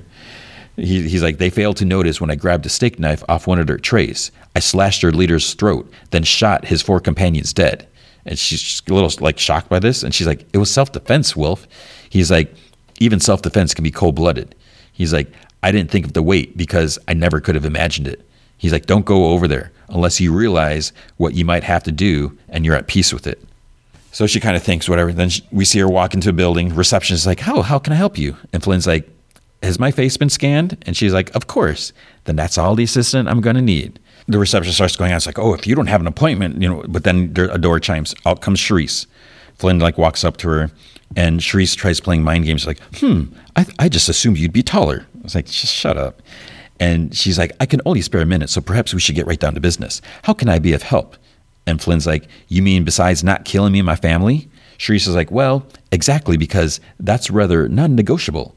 Flynn asks, she's like, what the fudge did I ever do to you? And she's like, sticky fingers, dear. You absconded with some rather vital data. And she's like, just return it and all shall be forgotten. And Flynn's like, I didn't take poop from you. It's like, I played my game and died, got sent home, end game. So then Charisse is like, so Alita West still has it? She's like, I don't know who the fudge has it. And quite frankly, I don't give a poop. I just need you to leave me and my family alone. Charisse is like, you're either lying or expendable in your ignorance. Either way, your death continues to be my only viable goal. Now, what makes you thinking I won't kill you? Charisse laughs. She's like, right here? I mean, I'm not that careless, dear. Now I'm in a peripheral of my own. Then she's like, that doesn't mean I can't deal you an awful lot of pain, though I do imagine you'd pop right out of that thing first side of trouble. And why would you say that? Now, you see, we got people like you from where I'm from, folks with power, money, love to walk all over the rest of us, not the kind to suffer through anything close to a real fight. Charisse like scoffs. I've lived through more extremity than you could possibly imagine. It would crush your tiny little mind, so please don't care to lecture me about pain. Oh, I don't want to lecture you. I just want to snap your fudging neck. And Charisse laughs. And then she like grabs Flynn's neck, like both. This is a weird grip, like, and she's just like squeezing. Do you feel it? The darkness closing in? Let it be preparation for when I kill you. And it's real. Then Flynn strikes Charisse, like flips her over. Charisse punches. Flynn kicks her out of her legs. Charisse like roundhouse kicks her. And then the Flynn gets her. Somehow she gets her pinned down. She's like, I got a foothold in your world now. So next time I'll be coming for you instead. And then she snaps Charisse's neck. And then she walks out. And it's like, oh boy. So Charisse is not going to be happy about that. I'm sure she's going to send like 10 assassins now instead of just, well, she did try that before. So man, there's a lot of craziness going on. And I just have to say, like with the book, I'm finding the show more exciting than the book. It's weird because even in the book, when Flynn first went into the peripheral, she was like in this like kind of like helicopter, like watching this building, and she was supposed to be like fighting off like paparazzi, like the other drones or something, like flying around this building, because they're supposed to be. That's where I think Alito's supposed to be. So it's like that whole scene didn't even happen in the book. It's been a little different. I mean, it's still good, but there's, I don't know, some differences. But I'm not that far into the book compared to the show, which is kind of good because I don't want to pass where the show is. Although it's similar, but it seems like the show is taking some liberties and fleshing things out a little differently and almost in a better way. So we'll see. But I'm still really digging the show. So hopefully you're watching it. Okay, with Chucky, Season 2, Episode 7, Going to the Chapel. So Jake is in a confessional, and it's kind of like almost like black and whitish with just like little hints of color. You know, like one thing is colored. He's asked if he ever made a confession before, and he's like, no. So Father Bryce is listening to it. He tells Jake just to be honest. Then Jake's like, it's all his fault, all of it. You know, his dad, Devin's mom, Gary, and Nadine. And Bryce's like, murder? He's like, it's the most serious sin. And Jake's like, well, I didn't mean to hurt anyone. And, but Jake's like, I guess it doesn't matter. Then it cuts back to the three come down the stairs from after Nadine, was tossed out the window by Good Chucky. Mixter points a gun at them. And then it's weird because Father Bryce, Sister Catherine, and Andy are just standing off to the side. So I guess three people can't stop like an old lady with a little pistol. Then Lexi's like, Nadine? And Mixer's like, oh, she's quite dead, I assure you. And she tells Jake to hand over Chucky. And Good Chucky's like, hey, I didn't mean to do it. And Jake shoves him against the wall. And Mixer's like, hand him over. And then Good Chucky's like crying. And she's like, stop that crying, whatever. And she's like, you're supposed to be killing without remorse. She tells Jake, sorry, good guy dolls are hard to come by. And this is the last one. And she's going to need it for Chucky Prime. Then Kyle walks in with a gun. I think we should talk about that. So, but then it's weird because Andy doesn't seem surprised or happy to see her. He's just like, what'd you do to your hair? And then she's like, what'd you do to yours? You look like freaking Jesus. Because his hair is like all long. He's got a beard because he's tied up for a year by Chucky, the Colonel Chucky. So they want to make a deal. Mixer's like, fine, but when it's all said and done, I'm leaving with Charlie. Whatever, Chucky Prime. Then Kyle's like, not in Nika's body. The Mixter's like, agreed. It's like, we've seen how messy it can be when he tries occupying a human body. So she's like, plastic is more resilient. And then Good Chucky's like, but this is my body. And she's like, not for long. And Jake's like, no effing way. And Kyle's like, it's not that easy. He's like, Nika Pierce is downstairs. And then she's like, it's good to see you guys, by the way. So she's like, Nika's a prisoner in her own body. She's Chucky's hostage. It's like if he had a gun to her head. And Mixer's like, oh, we're, it's just how they're going to have to send Good Chucky to hell. And Father Bryce like, are you talking about an exorcism? And I don't know if he was like excited to do it or concerned or whatever. But she's like, you are going to be about to become uncharacteristically useful because, he's going to have to do the exorcism. Then we see Tiffany in Jennifer Tilly's body. She's at a diner and she's on the news. This lady like behind her, she's got like her head in a scarf, her hair in a scarf, and she's got like glasses. This lady behind her recognizes her, wants a picture because she thinks she's Jennifer Tilly. And Tiffany's like, oh no, she's like, I'm not her. She's like, I get that all the time. And then the guy at the counter is like, wait, you're that murderer? And then he turns up the volume and she's like, no, that's not me. And she yells out like, oh, that's a terrible photo they've used.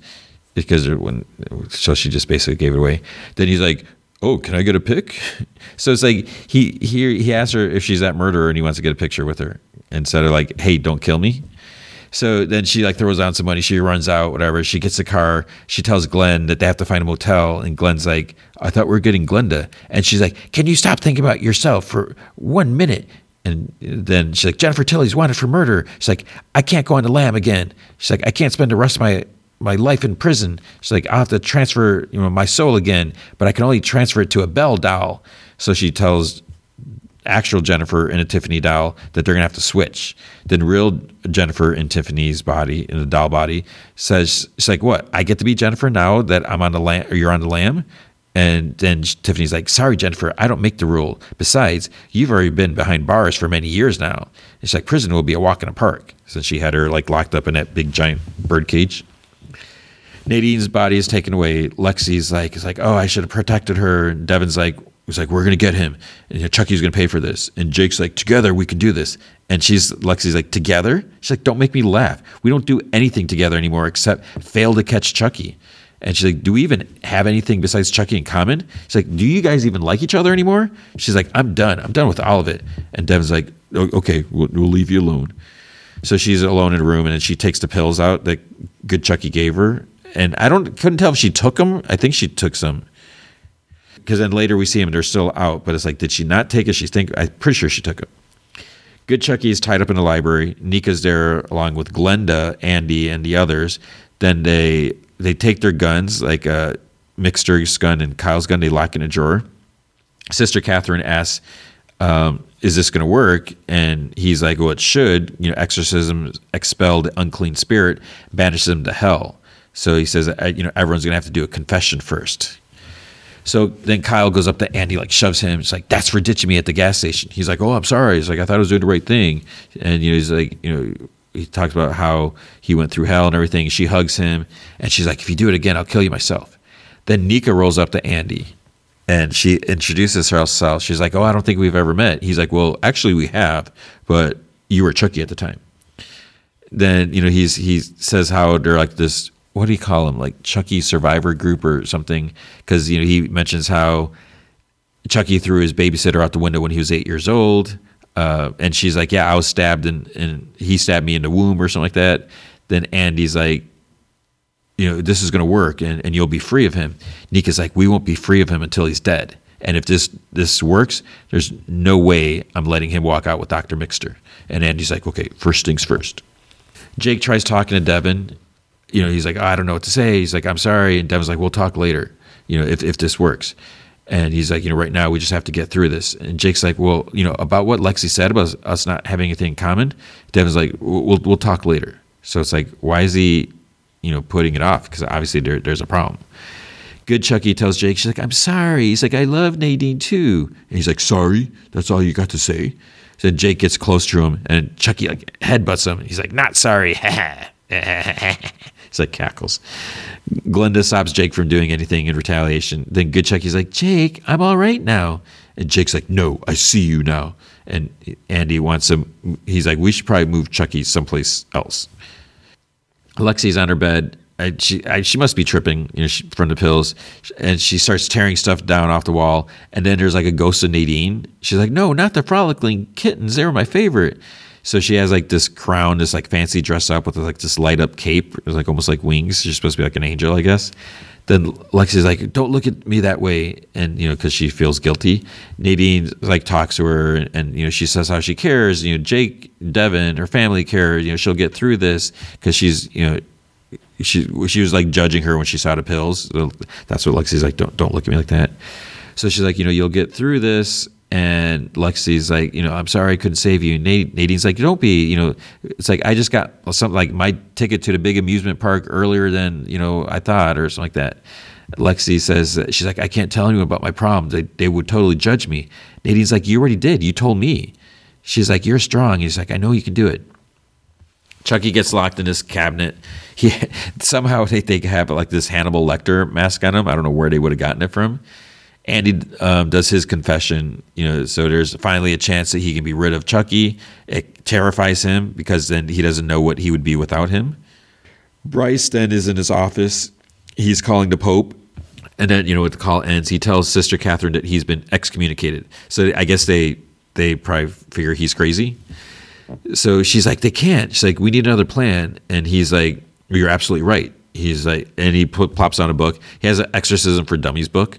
And he says that he may no longer be an ordained priest, but he still has a duty to his faith and to those children. He's like, to hell with the Vatican. He's like, we're going rogue.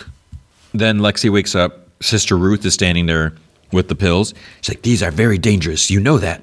And Lexi's like, yeah. It's like, you're absolutely right. And Ruth's like, you could kill yourself with them. Lexi's like, right, you're right. It's like, you can have them. I'm done. And Sister Ruth's like, oh, not quite.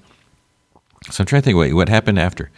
Glenda, she's like peeking at Chucky. And then he's like, hey, why don't you come closer? He's like, how's my favorite kiddo? Like, you ready to get your old man out of here?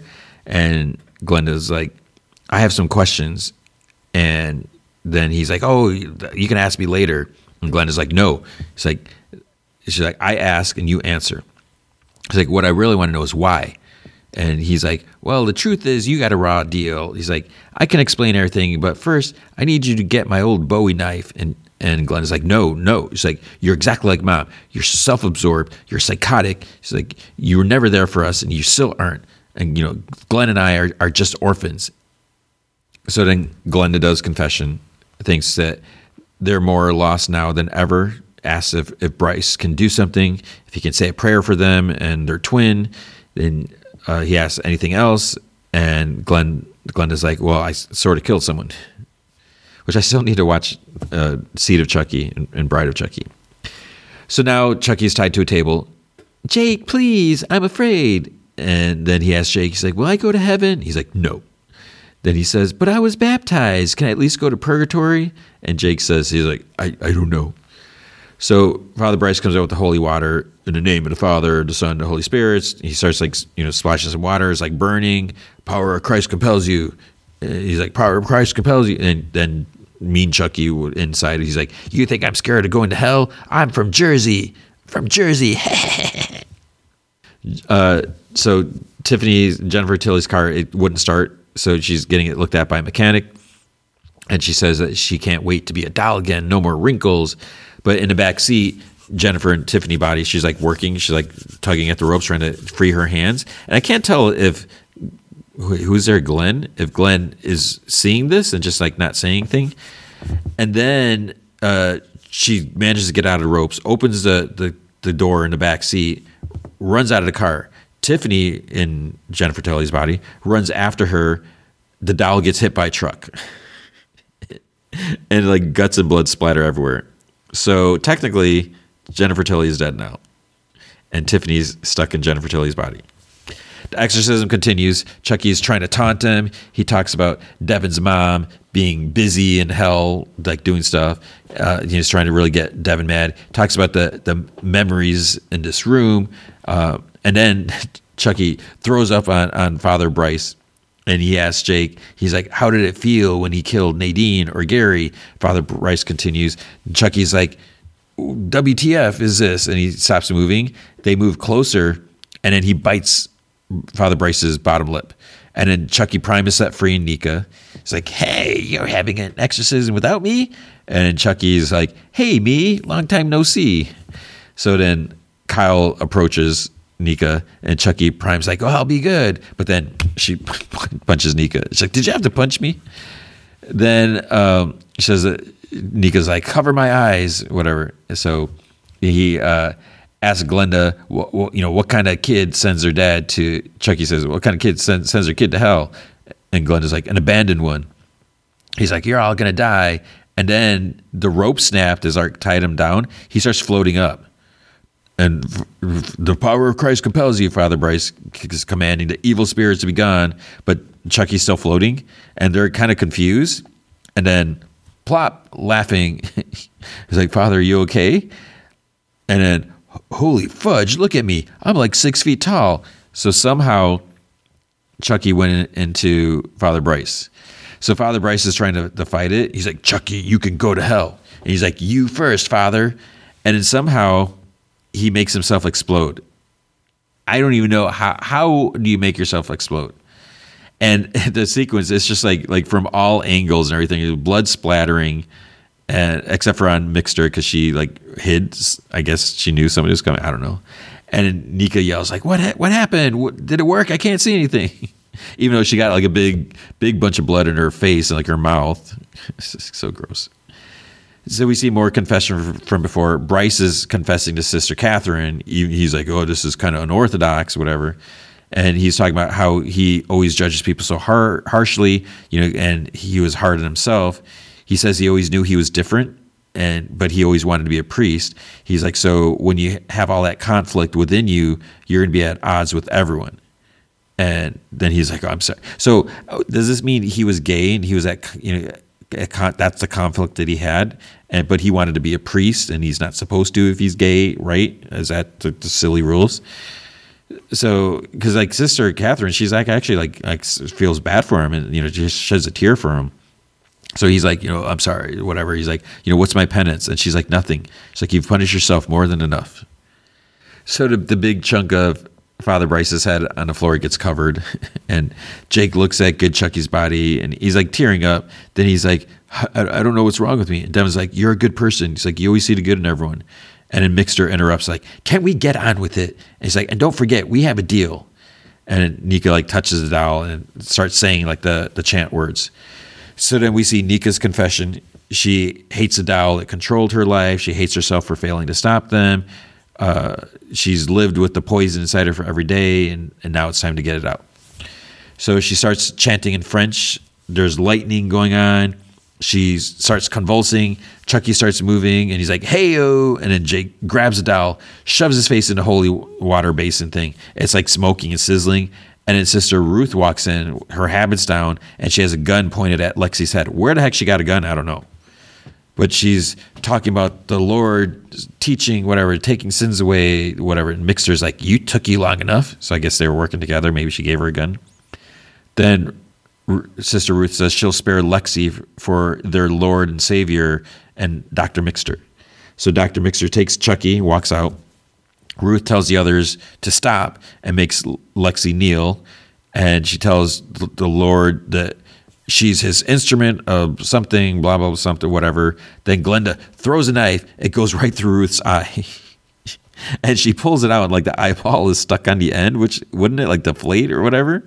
And she kind of like looks at it, and then she falls over. And then Lexi hugs Jake and Devin. The others run after Mixter and Chucky. Andy like shoots and blows out like Chucky's jaw. Mixter drops him, and she like runs out. Chucky gets up, and then Andy shoots Chucky over and over. And I was like, how many guns are in this or how many bullets are in his gun? And he finally like falls like forward. He's like gasping and everything like that. And they just like watch him die. Glenda is sitting in a pew. She sees CLR, Charles Lee Ray, carved in there. And she looks at the blade that she threw. It has like the same. So she used his knife, his blade. The Chucky dolls gets burned in a fireplace. Lexi, Devin, and Jake put their arms around each other. Andy and Kyle are watching them. And now that they have what Chucky stole from them, they got their childhood back. Kyle's like, now all I have to worry about is acne, gym class, and heartache. Kyle says that now that they're back from the dead, what should they do with their lives? And and Andy's like, I don't know. He's like, I haven't thought about my future since first grade. She's like, well, you have the rest of your life to figure it out. Then there's like flashback to Child's Play 2, like when they're walking out of the Good Guy factory, the little Andy and Kyle. Nika tells Glenda she wasn't sure what side she was in until the end. So she's out there. Somehow she's smoking a joint. Pretty sure it was a joint. Where she got a joint from, I don't know. Glenda says that they're on her own side, on Glenn's side too. So then Glenda asks Nika what she's going to do now. She's like, I don't know, watch a movie that doesn't star Jennifer Tilly. She asks Glenda like how they're feeling, and Glenda's like an orphan. Then a car pulls up. Tiffany's frazzled. Glenn and Glenda hug each other. Then Nika stares at Tiffany, and Tiffany's like, oh, hello. And Glenda says, Dad's dead. And Nika pulls out a gun from somewhere. I don't know where she got this gun. She's like, now Mom's dead too. And she's like, Nika, please, like my kids, don't kill me. I'm sorry. And then Glenn runs, no, blocks the bullet. And Nika screams, no. So Glenn's still alive, but shot. So they put Glenn in the back of the car and they drive away. Then we see Mixter, Dr. Mixter's drive away. She's like, when this is all done, I'm going to unleash Chucky on the world all over again.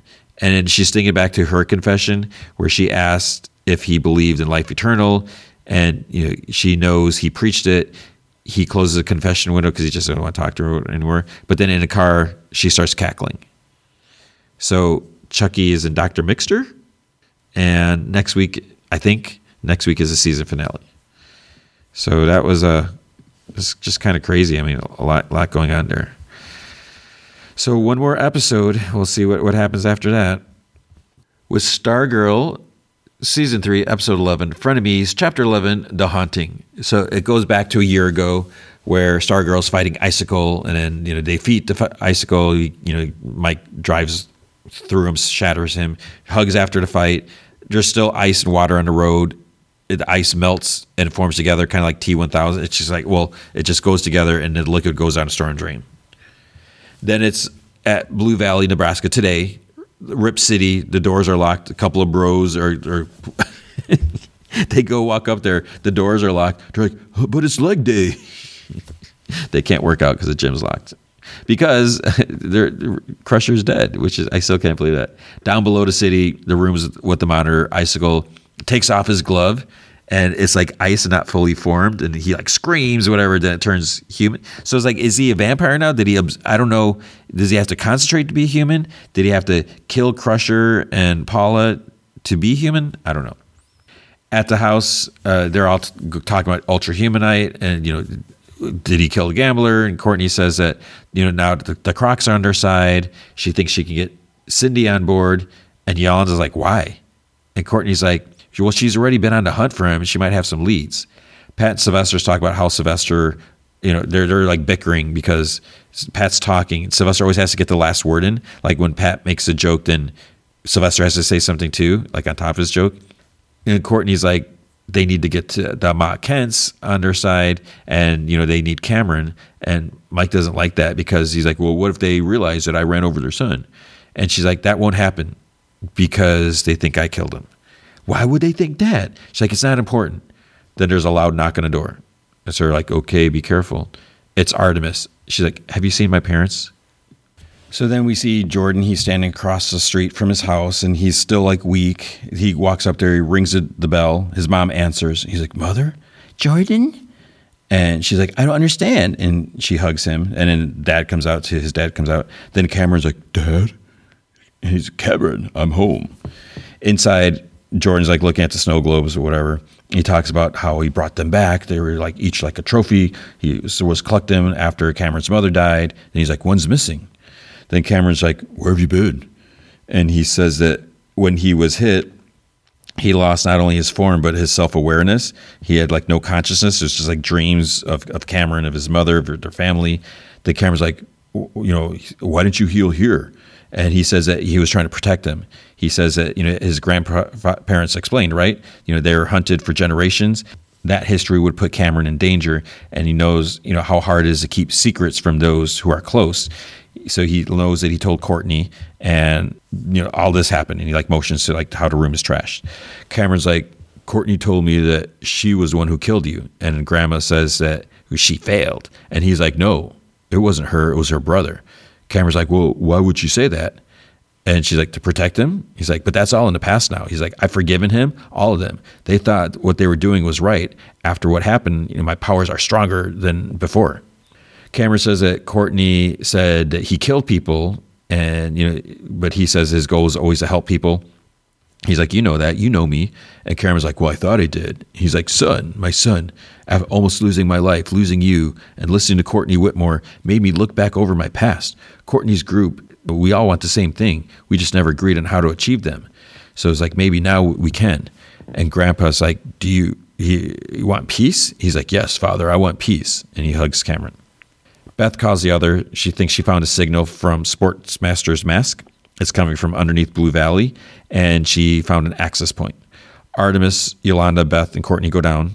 They're like, where's Rick? He hasn't returned her calls. Artemis rushes to where the signal is. Beth says that the room's too small for like a giant gorilla, but then they see the remains. And Beth's like detects that there's organic water level detected or something like that. And she tells Courtney that these are human remains. And Artemis picks up what's left of Sportsmaster's mask. She starts crying. And then she screams. At the garage, Pat was working on Stripe. Courtney calls him with the news. Mike, he's like there too. He's like, what is it? Barb gets a call at work, and then a coworker's like, Barbara, you're not going to believe it. He's back. He's back. Then she sees Jordan, and he's like, hello, Barbara. And everyone claps. Barbara walks out of that main room, and he like follows her, which is like weird. When people wonder, like, why are you talking to her and not like everyone else that you've worked with for like years? So he's like, it's good to see you. And she whispers, she's like, I saw you die. He's like, I know. He's like, it may seem that my powers have gone beyond creating ice. So he's like, he wants his life back. People want to believe that he's back. He says he lost a year's life away from his son, his parents, his work, but he can get it all back. But now he can put the past behind him. He can start over because he's a changed man. She's like, you're pure evil and you'll never change. Jordan says that her daughter taught him that it was possible, that she believes in people. He wants to start by helping the JSA hunt take down the Ultra Humanite. And she's like, how do you know about that? He's like, well, I've been watching Blue Valley for some time. He's like, that creature followed Sylvester Pemberton here. The Ultra Humanite hates the ISA just as much as the JSA. She says Ultra Humanite didn't freeze Crusher and Paula. It was him. And he's like, I didn't want to. He's like, they came in so fast, it just happened. He's like, it was terrible. He's like, but it ends there. So when she's willing to accept his help against the Ultra Humanite, let him know. Sylvester in his costume with the staff, he's at the farm. He goes into the barn. Like Courtney's calling him, says that they found the Crocs and what's left of them, but Icicle's back. So he's already gone public. Sylvester just gets angry, and he it's almost like a red hot beam shoots out of the staff at the barn, and it's just like up in flames. At the house, he says to Pat that he's taking out Icicle the first chance he gets, and Pat tries calming him down. He's like, but he gets in his face. He's like, how could you let this happen or whatever? And Pat's like, they thought he was dead. You should have made sure you checked the work. And then he says, the plan is, he's like, I'm taking Icicle out myself, whether anyone approves of it or not. So it's like, geez. It's like some hero, yeah. You want to just kill a murderer. I mean, whatever. Even you take them to justice, just murder them. Murder a murderer. I don't know. Cameron knocks on the door, and, Courtney answers. She's like, what are you doing here? He says, well, I thought you heard my dad's back. And he's like, it's a miracle. He's like, everything's changed. She's like, nothing has. She's like, Artemis's parents are dead. I know. He feels awful. It was self-defense. He thought they were attacking him, because he was wearing a suit to help him heal. They didn't know who he was. And she's like, well, he still needs to be held accountable. And he's like, well, where's accountability for the Crocs or Cindy? He's like, why do they get a second chance, but my dad doesn't? And she can't really answer that. Then he says that his dad wants them to live in peace. Isn't that what she wants? And she's like, did he send you here? He's like, no. So he steps close to her and takes her hand. He's like, whatever happened before us, between us, he's like, we can be different now. Let's just start over. He's like, please think about it. And he kisses her.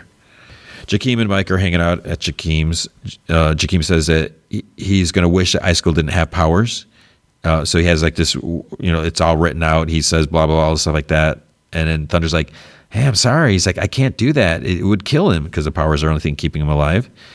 And Jakeem asks Mike, he's like, what did you do to him? And he's like, I didn't do anything, whatever. And Mike's like, maybe we just need to keep thinking. And Cindy pops in. She's like, well, you're going to need help with that. And so they're like startled. And she's like, the doors were unlocked. And so she's like, you might want to do something about that. So she decided with everything that's going on, it was a lot to handle alone. So she's like, so let's team up. And they're like all excited and everything like that. And then Jakeem whispers like, she's sitting on my bed. And she's like, ew. Courtney's like walking at night in the streets. I don't know why, where she's going. She sees Jordan. I don't know if he's staring at his mural of himself. It's like, okay, you're not too egotistical. And she's like, your son is talented. Jordan's like, he takes after his mother. And he's like, hello, Courtney. She says that whatever he's doing or planning, that they're going to stop him. And he says that he knows that she and Cameron have been seeing each other. And she's like, of course you do, because you're spying on us. Jordan's like, if you're important to Cameron, you're important to me. So he wants them to be allies, thinks that they could be a great team. He's like, revenge was the first thing that overtook him when he gained sentience, but he sees that vengeance has no purpose. So she helped him see that. she's, changed countless lives. She talks about him killing the Crocs and the other stuff that he's done, but he doesn't want her to forget, just to forgive. And then she and Cameron can start over. And then he's like, thanks for hearing me out. Jordan's staring at the snow globes. Artemis is in a room. She's crying and like pacing. She throws this like weight against the wall, like, just lodges in there. More screaming, more crying. Then Barbara walks in. She's like, you come back over. She's like, you can't be alone here. And then Artemis just kind of like crumples into Barb's arms. It was very sad. And I don't even like Artemis so much, but it was sad. Yolanda's like pacing, and then she's in Courtney's room, and she calls her mom, and she answers, but she doesn't speak. And her mom's like, Yolanda, is that you? And then she finally says that she only lied to protect her. And she's like, I love you very much. And she hangs up. Sylvester's out on the porch. Pat says, he's like, well, Courtney will be here any minute. And Sylvester's like, she has to agree to this. And Courtney's like, she has to. Pat's like, she doesn't have to do anything. Yeah. And then she walks up. She's like, what am I supposed to do? Sylvester's like, I want to go after Icicle. And she's like, well, Jordan wants to work together. He's like, we all know that's a lie. And she's like, well, what if it isn't?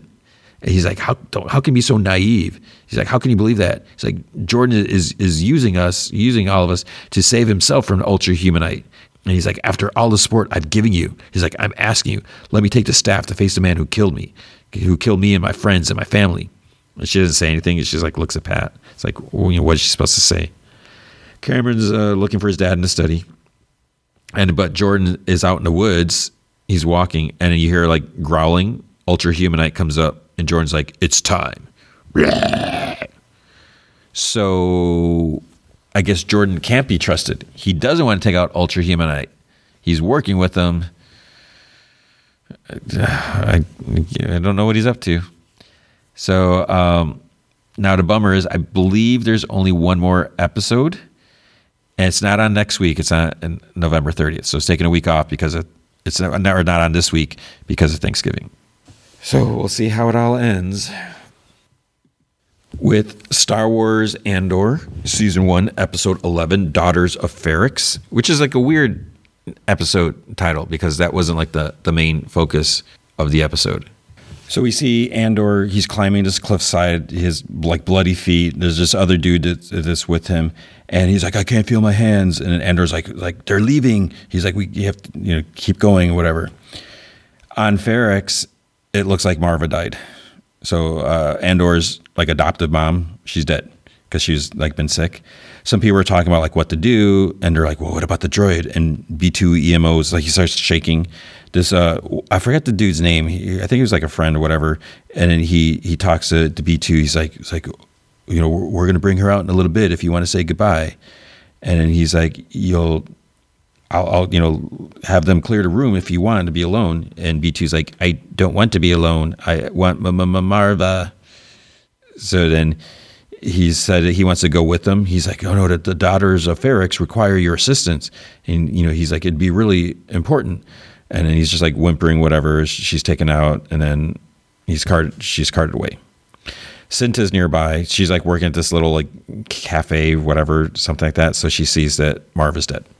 Oh, so the dude with Andor that escaped, it's like, where's everyone else? His name is, I think, Melshi. So they spot a couple aliens like over the ridge. They crawl around to get this other view, and they figured the aliens didn't walk there, and then they see a quad jumper, and Andor's like, he's like, oh, I'm not sure I can pilot it. He's like, it's an old one. Melshi starts like running towards the ship. Andor's like, what if there's someone in there? And Melshi, he's like, we gotta get off the planet. The aliens see them. They're just like sitting there, and they're just like staring at them like calmly, like not even doing anything. And then these two nets shoot out of these like devices, and they're like captured, and the aliens laugh at them. They're kind of like sticky nets or something like that. Dedra gets a report that Marva's dead. They just moved the body, and they're watching with full surveillance. So the dude says that they want to have a big send-off since she was a prominent resident. And she says that the Empire, want a funeral, that they're going to give them the permit, keep it small, limit the time, limit the numbers. But she wants to put them in a box, stand back and watch. So she's like, let them, because you have to have a permit to do whatever, all this stuff now. that way they can keep an eye on who's coming and who's going. So she's like, how much time do we have? And he's like, well, the Ferrex customers do it within 2 days. The dead are bricked. They mix your ashes with mortar and local stone dust, and they put your name on it. They fire it up, and you become a block of Ferrex, like a brick. Then they find you a wall. The aliens recognize that they're prison escapers. If they figure they can get a reward, they're like, 1,000 each, 1,000 for you, 1,000 for me. Like one alien speaking basic, the other one doesn't. So the other complains that they've spoiled their water. The prison has spoiled the water. The other's like, well, the offer is alive or dead. But then they free him because it turns out that they don't like the Empire. And he's like, they better get going. He's like, well, where do you want to be? And Andor's like, Niamos. And then they take off in a ship. So I think Niamos was that like beach planet where he was staying, I'm assuming. Kayla is working in the back of the shop, and then Vel shows up. She's like outside. So Kayla's like, okay. She lets her in. She says she's like, my cousin shops here. And Kayla immediately knows that she's talking about Senator Mothma. And Vel's like, are we alone? And Kayla just asks, would you like to get something for your cousin? It's like, we have a few new pieces that just came in. Vel's like, where is he? She's like, I don't have time for this. When Kayla mentions that the senator's been interested in these jewels lately, whatever. Kayla's like, we have rules for this, and you don't seem to understand that. Vel's like, I sent up a flag. And Kayla's like, and we would have seen it tomorrow. Kayla's like, it's like, tomorrow? And because she's like, the Fondor's gone, whatever. Check the back on the way in or whatever. Then she's like, everything you're doing now is wrong. And Vel's like, she's like, tomorrow's too late. She's like, where is he?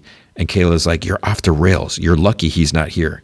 Vel like scoffs. And she's like, I gave him Aldhani. And she's like, what have you done lately? Kayla like walks over to this other area, and Vel follows her. And Kayla's like, I don't have lately. I have always. I have a constant blur of plates spinning and knives on the floor and needy, panicked faces at the window, of which you are but one of many. Then she's like, what information?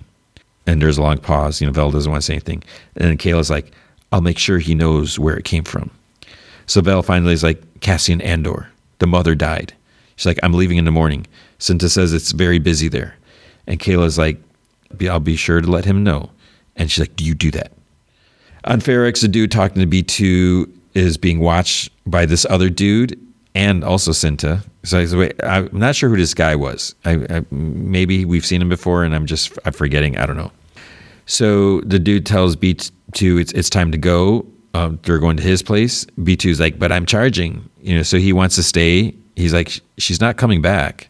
So he wants to stay in the house. But the dude's like, she's not. She's on her way. And B2's like, well, you could stay here.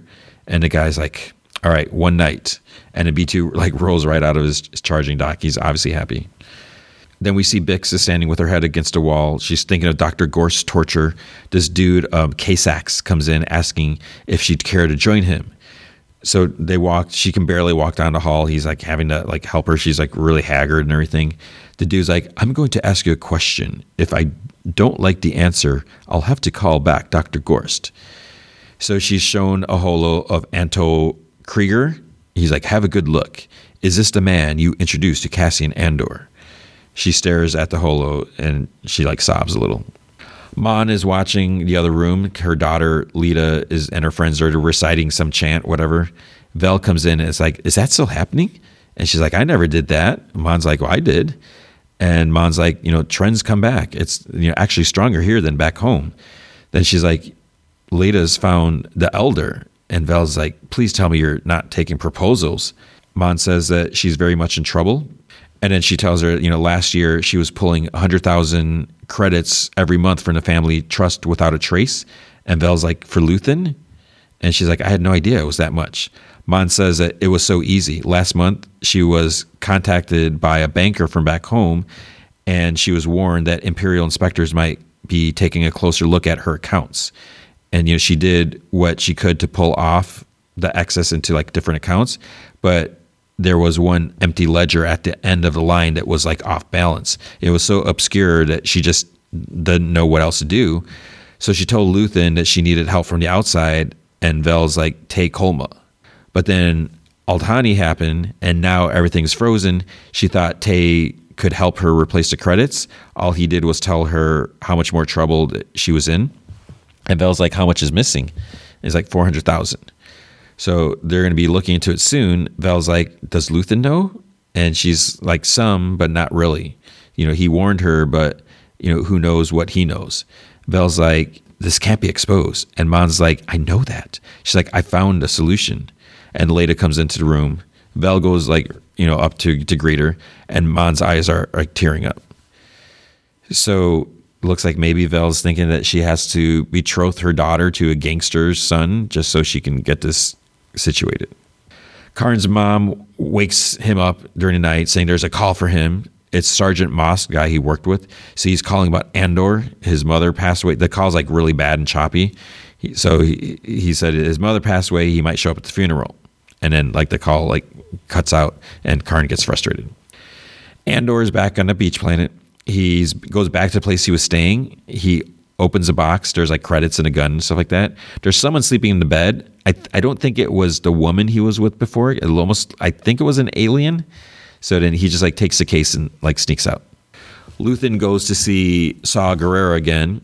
And Saw's like, I'm in. He's like, Spellhouse Power Station. He's like, tell Krieger I'm in.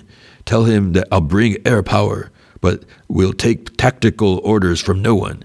Luthen's like, you've taken a long time getting back to me. He's like, it's too late. They're going tomorrow. Saw's like, we'll be ready. He's like, make it happen.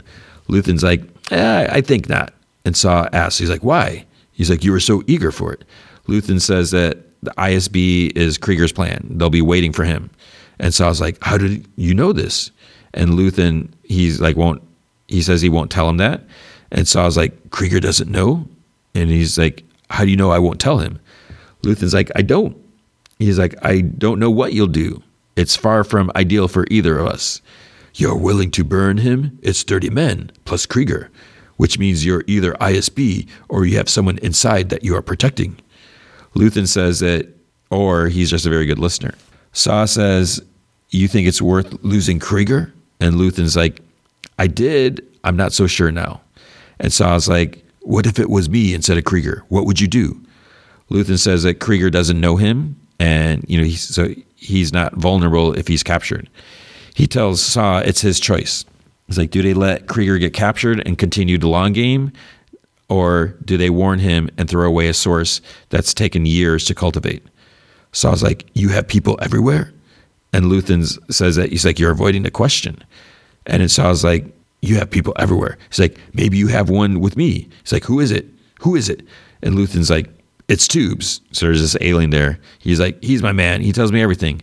And Tubes like, rah, rah, rah, rah. He's like talking. He's like, he's lying. Before they can get into it, Luthen grabs a gun and points it at Saw. And Saw's like, there's no way out of this. You must see that. Luthen says that he's only doing this so he'll listen. Krieger goes down and the ISB feels invincible. They'll feel untouchable. They'll have a clear field to play. The alternative is they pull out now and they'll trust nothing, like Saw is doing right now. So if he was ISB, why wouldn't he just send Saw out there with him? And he puts the gun down. He says that he didn't want Saw to have to make this choice. And there's a pause, and Saw's like, for the great good. Luthen's like, call it what you want. And Saw's like, let's call it war. So Karn's waiting for his mom to leave. He goes to a safe. He takes out credits maybe or something. Luthen calls Kleya from the ship. She asks if he was able to close a deal, and he says that he was. It was more expensive than he had hoped. She says that he should come home now. He's talking about needing like a certain piece of something or whatever, another piece of the plan or puzzle. They can't lose it, and then the call gets garbled. Luthen's ship is hailed by an Imperial patrol, asks him to identify himself, tells the computer to get him like a fake ID or whatever, so it scrambles through to get one. And he's like, get me an Alderaan one, whatever, Alderaan? They put him in a tractor beam. He calibrates the thrusters, whatever. He hits the thrusters. He's fighting the tractor beam. Countermeasures are armed. He shoots like a bunch of little missiles, and it hits this big dish on the ship, and then TIE fighters are sent out. Tractor beacon is now down. He starts flying. He takes out a TIE bomber. This other TIE fighter, he takes that one out. There's two left. ship folds his wings and these like lasers like kind of stick out and like slices it to like kind of spins, slices the ties as they fly by. Cassian calls to get a message to Marva, says that he'll be back as soon as he can. This guy Zhan recognizes his voice and he's like, no, don't say my name. And he's like, I'm sorry, your mom is dead. And then Cassian like processes all this. Then he talks to the other prisoner. He's like, what if they're the only ones? They have to split up, so people have to know what's going on. And then so by splitting up, they can double their chances. But he's probably also saying that he doesn't want to split up. He wants to go back to Ferrex to go to his mom's funeral, which is not going to be a good idea because with everyone's like going to be watching. So it's like, how is he going to be able to do this? We'll see. But it was like, it's just such a weird show because it's not like regular Star Wars. It's just so slow, the slow burn, but it's good. With Titans season 4, episode 4, Super Mart. So it starts off in 1996. We see some lady named May. She's working. She says like hi to her coworkers, and she seems to have some magical abilities, but no one like really sees. And then she has this horrible boss. He's like yelling at her, and he's like, "You need to do this report." She's like, "That's your job." He's like, "Oh, now you know what my job is." She's like, "And I just did those other reports or whatever for you." And then she kind of motions her nose because he has like cocaine residue on her, and he's like, I have like dry skin or whatever. He's like, you shouldn't, bring something up like that, whatever. And he's like, just yells at her. And he goes into his office. He's like yelling and everything like that about, she's talking about saying this stuff and doesn't, about trying to tell him what his job is or something like that. And she's just like, kind of like talking to her, saying some stuff. And then he like jumps out the window. So did she make him do that? After work, she goes to a bar and this dude's sitting there next to her, asks if she's okay. She's like, "Oh, I just lost my job." And he's like, "Oh, I'm sorry." And she's like, "Yeah, it's my 4th job in a year." So dude, when he's talking to her, he's listed as a messenger in the closed captioning. So then she's like, "What do you do?" He like hands her a card. All it says is the organization on it. I don't know, like a plain white card. He says that it's human development. They identify people's special aptitudes and then cultivate them. Before that, he was with the UN. And she's like, "Oh, what if someone's aptitudes were a little unpredictable?" He's like, "Well, sometimes the brightest lights come from the darkest places." So she's skeptical. She's like, "Oh, let me guess. And I have to pay a sign-up fee and bring 3 friends?" He's like, No. He's like, you don't need to bring anyone or anything. He's like, "Turn the card over. Written are 3 words, Azarath, Metreon, Zinthos." He tells her, he's like, "Say them." And she's like, "Then what?" He's like, "Then you're done." So she does, and then the bartender's like, "Oh, I just found this, something for this drink that she wanted." And then she like, turns around, and the dude's gone.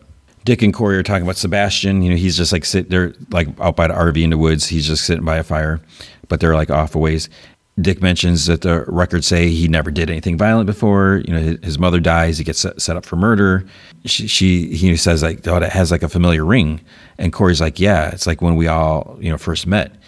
So then she tells him about the song that she heard, when she got turned to stone and ended up at the Elko Diner.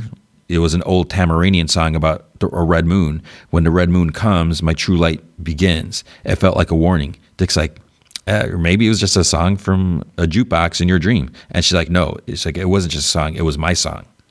In the RV, Gar asks if anyone asked Sebastian what those weird symbols in the video games were for. And Rachel's like, "Oh, we were going to, but right now we're just talking ramen." And then Jinx comes in and asks about something else. And she goes to Connor. She's like, "Son of Superman, right?" He's like, "Oh, sort of, yeah."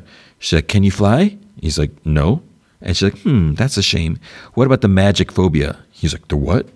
"The magic phobia." He's like, because she's like, "Superman kind of has a brown thumb when it comes to magic. It flusters him." And Connor's like, "That's not true."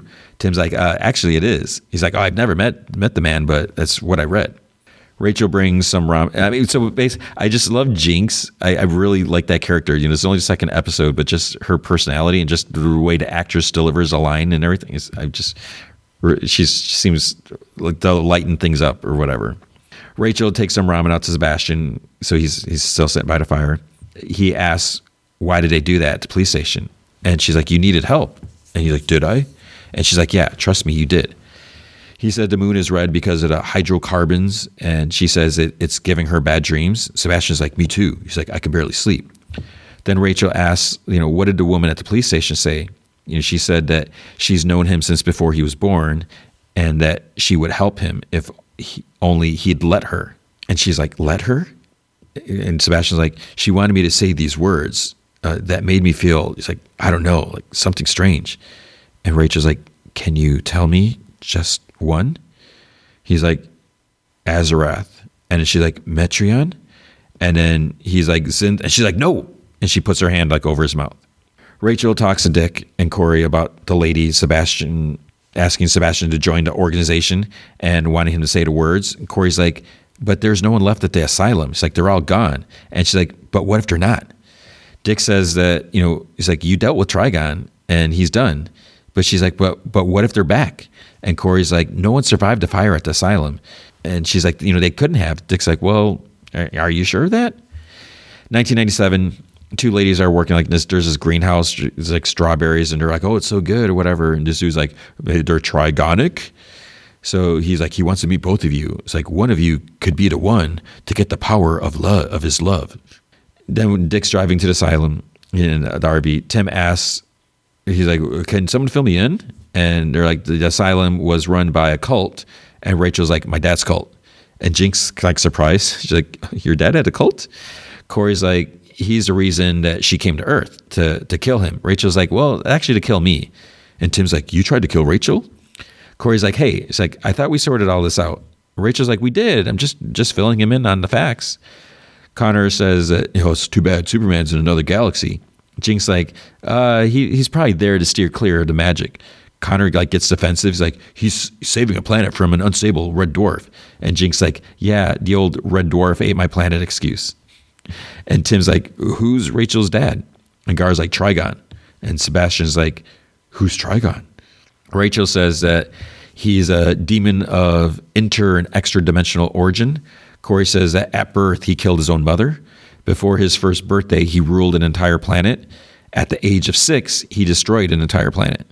Dick says, and then he tried to take our planet. Rachel's like, annihilate. And then Jinx like, hey, can I drive this thing? She's like, it's like nothing to do with anything. And Corey's like, what did we ever do without her? So it's like, she's not even taking it seriously. They arrive outside a supermart. And so I guess this is where the asylum was. And Dick's like, it's strange because the store never came up on my GPS. It's just blank, like a black hole. And Rachel's like, but there's something here. And Gar like laughs. He's like, yeah, power tools, fresh groceries, even a hunting section. They see like that's a ridiculous amount of ravens like flying around, like circling. And then they follow around the back, and there's this door, like weird looking door in the back. And it's not really weird, but Connor uses seat vision to open the door. There's stairs that go down. They're being watched by Mother Mayhem. So there's like a camera somewhere. And there's a other lady, Gina, who I guess was in the flashback scenes. It was the two of them. Gina's like, he's like, you're playing with fire, letting him to go down there. And Mother Mayhem's like, Sebastian must learn the story. So Mother Mayhem says, like, she tells her hounds of hell, it's time. Several dudes like grab helmets and axes and all this like powered to like gardening sharp things from the store. Then it cuts back to 1997. 1 month later, several women join hand around this large hole in the ground.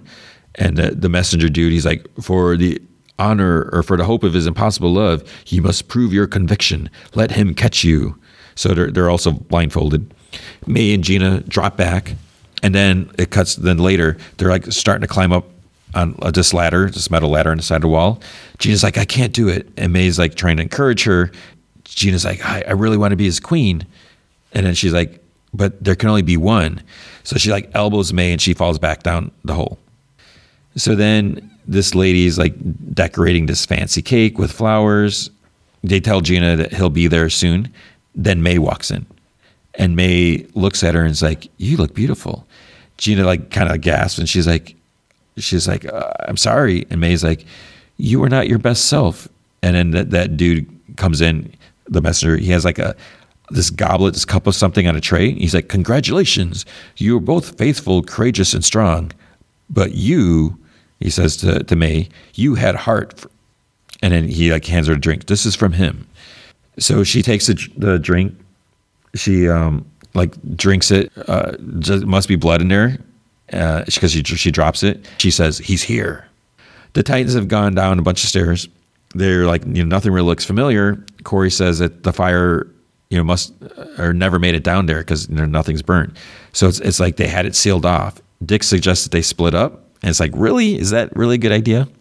But there's this section with some cells. Sebastian says that he's like, this was her room. He's like, the lady from the police station. Corey's like, how do you know? And he holds up. He found this picture. It's a picture of her and Gina. So Rachel looks at it. He's like, oh, it's her when she's young.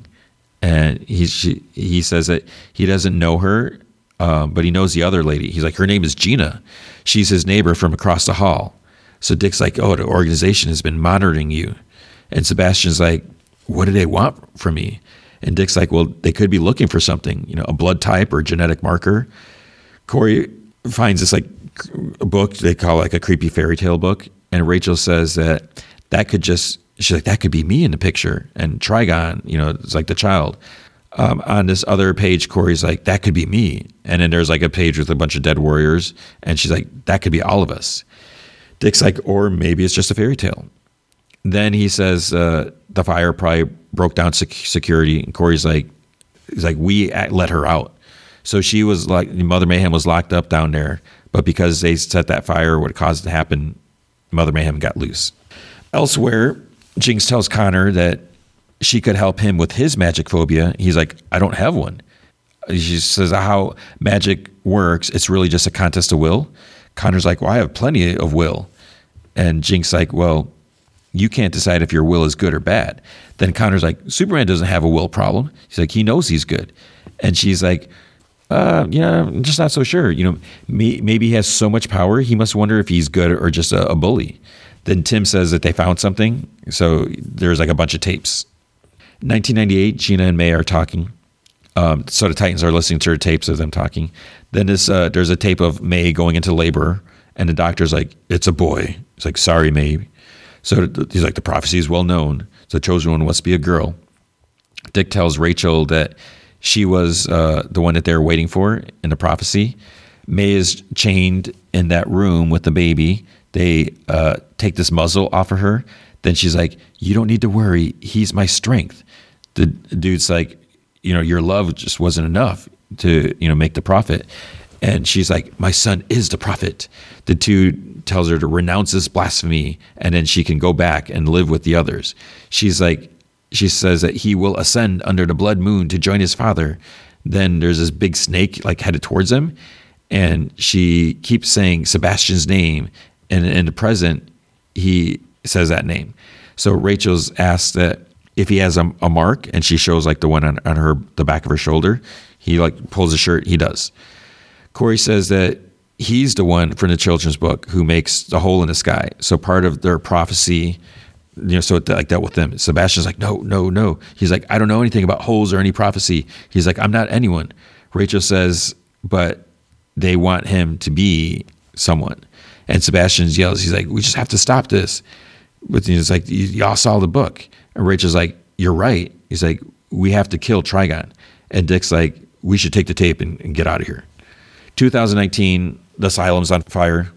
Gina frees May. In the present, the Titans get attacked. The zombie Deathstroke, it's like, where the heck did he come from?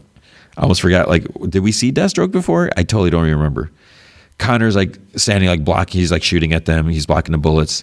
And then Dick's like, okay. And Connor punches his head off, like literally punches zombie Deathstroke's head off. Dick's like, let's get out of here. So they like duck around. But then zombie Deathstroke's body just turns around, is like still standing, turns around, walks over to his head, picks it up, somehow is able to see it because the eyes are facing the other way, puts it back on his body. And Mother Mayhem's like watching. So I don't know if she's like watching through zombie Deathstroke, because she's definitely controlling him. So he goes back up to Connor. He dodges his punch and then stabs him in the gut with the blade. He like twists it too. Connor's like in pain, shoves Deathstroke like back across the room. Gar and Tim help Connor walk out of there, like out of the line of fire. Dick's like, they're we're splitting into groups so we can get Sebastian out of here. And he like throws some smoke bombs, and then Dick starts fighting him, but eventually he gets knocked down too. Deathstroke somehow has Sebastian now, and he's about to drive away in his van. And then Sebastian says, but it's like not in his voice, I didn't know zombies could drive. So it's actually Jinx. She used her magic to take his form. And then before Deathstroke can shoot her, she freezes him. She like stops him, and she stabs him in the eye with this pin that she had in her hair. And then Mother Mayhem, I think she like felt some of it because she's like kind of cringes back. She's like not happy. She like relinquishes control or whatever of Deathstroke. And then Jinx gets out of the van, and Dick pulls up like in a Porsche to get her. And then he's like, oh, you took his gun? And she's like, yeah, and I'm definitely going to sell it. At Star Lab, they're walking. Bernard's asked him, he's like, oh, did you get my text? It's like, are you serious? Rolling my eyes. He's like, oh, yeah, I guess I've been busy. And Bernard's like, oh, yeah, superhero stuff. Then to the others, he says that Sebastian will be safe there because, Superman and Constantine both tried to break in there and they couldn't. Then Connor heads to the bathroom, as they're walking. He throws up like a bunch of blood in the toilet. Then he like kind of jumps back because there's like this big serpent in the toilet. So then we see this big like secure room where there's like a prison cell or something like that. So Sebastian is shown his accommodations. The others are going to go off for a few hours. They're going to go, I don't know what they're going to look for. But then Rachel decides to stay with Sebastian to help keep him company, and because they have a lot to talk about. And then he's like, he appreciates that. Gar asks Connor, he's out of the bathroom. He's like, are you all right? And he's like, right as rain. So at first I'm like, this is so dumb. It's like, okay, Connor, you're obviously going through something. You need to tell someone. Don't keep it in. It's not a good idea. But then, or maybe he's just possessed, because as the door is closing, he kind of looks at Sebastian and Rachel, and then he like turns and walks. So I don't know if he's somehow possessed by Mother Mayhem, and so now she knows where Sebastian is. So they're trying to keep him safe, but it kind of didn't fully work. So that was the episode. So it was interesting. It was good, but yeah, I tell you right now, my problem is this Mother Mayhem. I don't really care for her. I never liked the villains, but it's okay so far. I'm enjoying it. And maybe it's because of Jinx. Okay, and now the movie feature is The Menu. So this, I kind of tempted. I was like, I should watch the trailer again to see, because I don't remember like how it's built. Looking at it's Wikipedia says it's a black comedy horror, which I wouldn't know if I'd call it that, because Buddy asked, is it a thriller or a horror movie? I'm like, I don't know if I'd say it's either, or if I could say it's neither, because it's not. I don't know. It's weird. So it's directed by Mark Mylod. He's a British television and film director and executive producer. He's known for his work with a television series Succession and Shameless. Okay, he co-produced Entourage. Okay, so yeah, I guess he's done quite a bit. I just wasn't really familiar with him. The movie stars Ralph Fiennes, Anya Taylor-Joy, Nicholas Hoult, Judith Light is in it, John Leguizamo. So there's a bunch of people in here. And I have to say, man, the acting in this was like top notch. I mean, they were just so immersed in with this, because like Nicholas Hoult, his character is just spot on. And Anya Taylor-Joy, she's just so amazing. I feel like she's like a chameleon, because she just gets into these roles, and she becomes that person. And in like Ralph Fiennes, he's this. I feel like I'm getting ahead of myself now, but he's just really into it. So what's the movie about? So the short, I think, description says it focuses on a young couple who visits an exclusive destination restaurant on a remote island where the acclaimed chef has prepared a lavish tasting menu along with some shocking surprise. So basically, it starts off with. So I'm not going to do full spoilers, because I don't do that to movies. But we see Nicholas Hoult and Anya Taylor-Joy. They're like on the docks, waiting to go on this boat, and it's supposed to be like this super, expensive. And I forget how much, if it was like, I have like $12.50 a plate, but there's 12 guests. I don't know if that's right, but it's super crazy expensive. They notice that there's like some famous people and stuff like that. Like John Leguizamo was supposed to be like some actor and that, and Judith Light's like a food critic, and So they go there, they go on this island, and it's, they get like shown around and everything. But like Nicholas Hoult, he's like super into, he's like a food nerd. Like he knows like all this stuff and he's super into it. It's the way he kind of treats Anya Taylor-Joy is weird because they're together and the way he talks to her is like, it's weird. She wasn't originally supposed to go because like when they get to the island, this lady, I guess she's like the hostess, and she's greeting them, knows all them, and then she's like, when Margot goes up, she's like, "And who are you?" And she's like, but then it was weird because I shouldn't say anything, but then it's like Nicholas Hoult kind of like pauses or something like that, and because she's like Margot, and she doesn't even give her last name or whatever, because she's like, "You're not supposed to be here," because originally. Nicholas Hoult was going with someone else. He had a different guest that he was bringing, but apparently it was his girlfriend. They broke up, so then he's bringing Anya Taylor-Joy. But they seems like they're like really into each other and everything like that. So it's like kind of weird. Like, is it at first? Is it they broke up? I think we find out they broke up later. But that first is like, was it? I don't know what's going on. But we see like some of the place and everything like that, and then the food starts coming out, and Ralph Fiennes. So he's just very. Like super like serious, like it's like, oh, everything must be precise, just super strict. And there's every time there's like a course comes out, he does this big clap and like it's almost startling and all that. But what's neat, and this is a type of food that it's all about the presentation. It has to be like perfect presentation. It's almost like, where do you even begin to eat, and what the heck am I eating with this microbe and this gastric whatever fusion this, and I don't even know. But everything's like locally farmed and captured, scallops from the sea and all this stuff. So when I think I'm getting a little ahead of myself, but like when the courses come out, it's like first course, and it tells you what it gives a description. It shows up on the screen what it is, and then the whole presentation, because you see the little restaurant part where they're seated. It's like right by the kitchen, so you can see all like the sous chefs or whatever you call them. They're all there like meticulously, getting real close, like making things very precise, and again, presentation, all this stuff. It's just very like there's. See, I don't want to say too much, but there's just like things start getting weird because there's like one course. There's no bread. It's like the breadless course. You're supposed to have bread for the sauces, but it's supposed to be the idea is that when you're using the bread, you don't really fully get the sauce. And so it's just, and they're like, wait, this is crazy. He's like, we came for the sauce, or they're supposed to be like, we're known for the bread and everything like that, but they don't get the bread. And then things, so it's what did I say, black comedy or something like that? Because things kind of get a little dark or whatever, and it's just all about the seriousness of this. And there's something up with Margot, and there's this other couple. It's like, wait, what's happening? And this is where it just starts getting even more intriguing, because they're like, what is going on? Who are all these people? And because the food critic, she had been there before, and there's this other couple that they've been there several times, and just like the stuff that like Ralph Fiennes talks about when he talks about like the memory, like his father, and it gets really weird. And the ending, it's just like, it's kind of like, I don't know if I'd say it's a powerful ending, but it's just like, holy crap.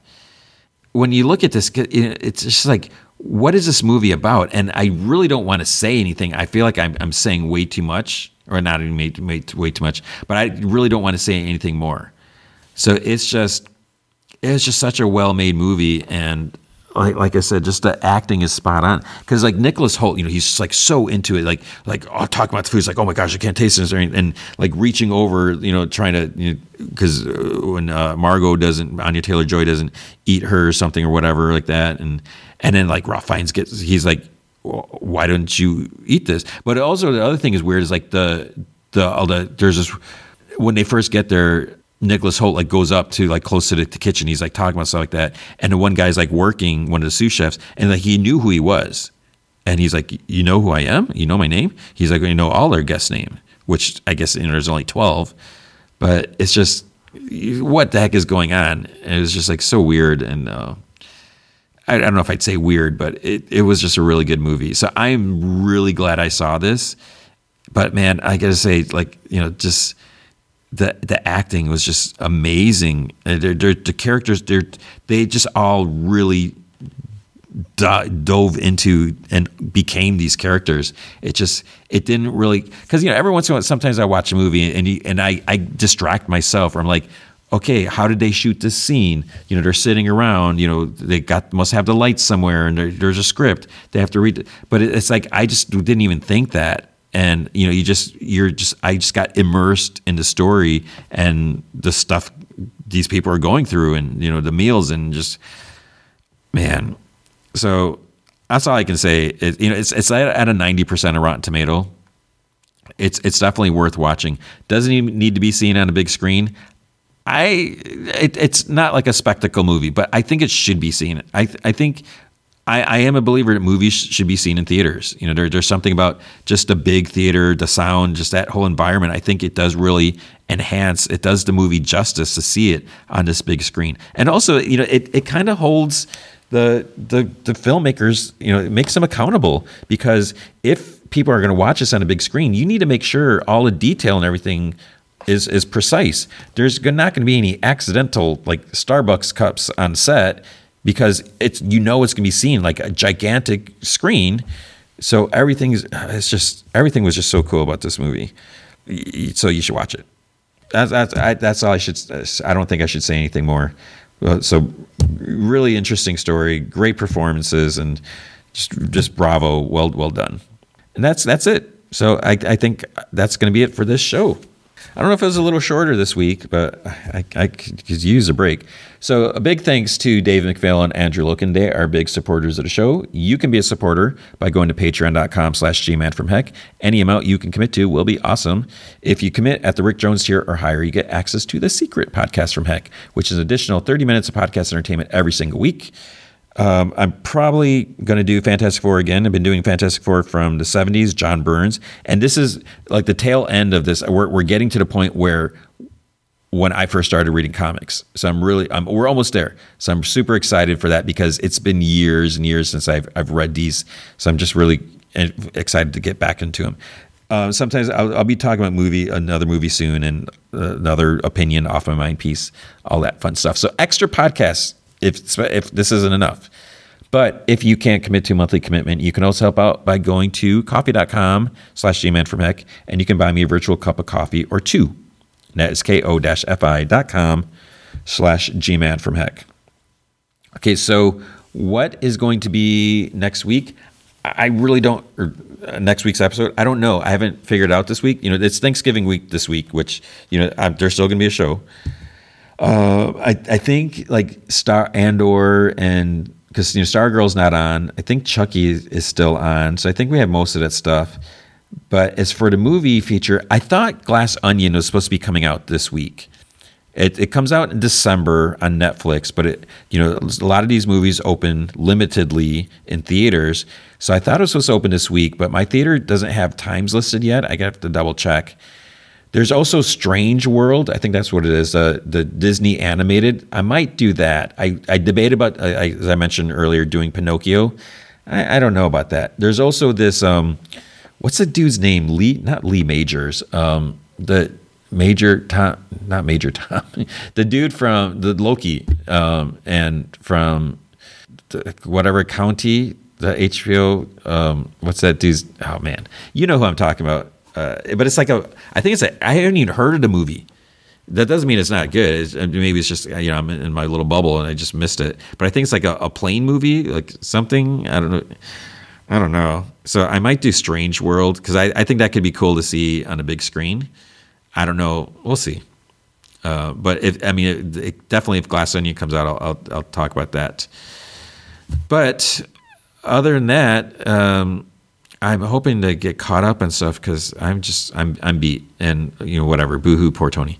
But I hope you are doing well, and if you celebrate Thanksgiving, if you're in the United States, I hope you have a happy Thanksgiving this week. I hope you have some time with family, friends, loved ones, or anything, whatever. Take care of yourself, take care of others, do some fun stuff, and just try to do something nice for someone else. Surprise someone. Do something really fun or cool, but just important thing, just be good to each other.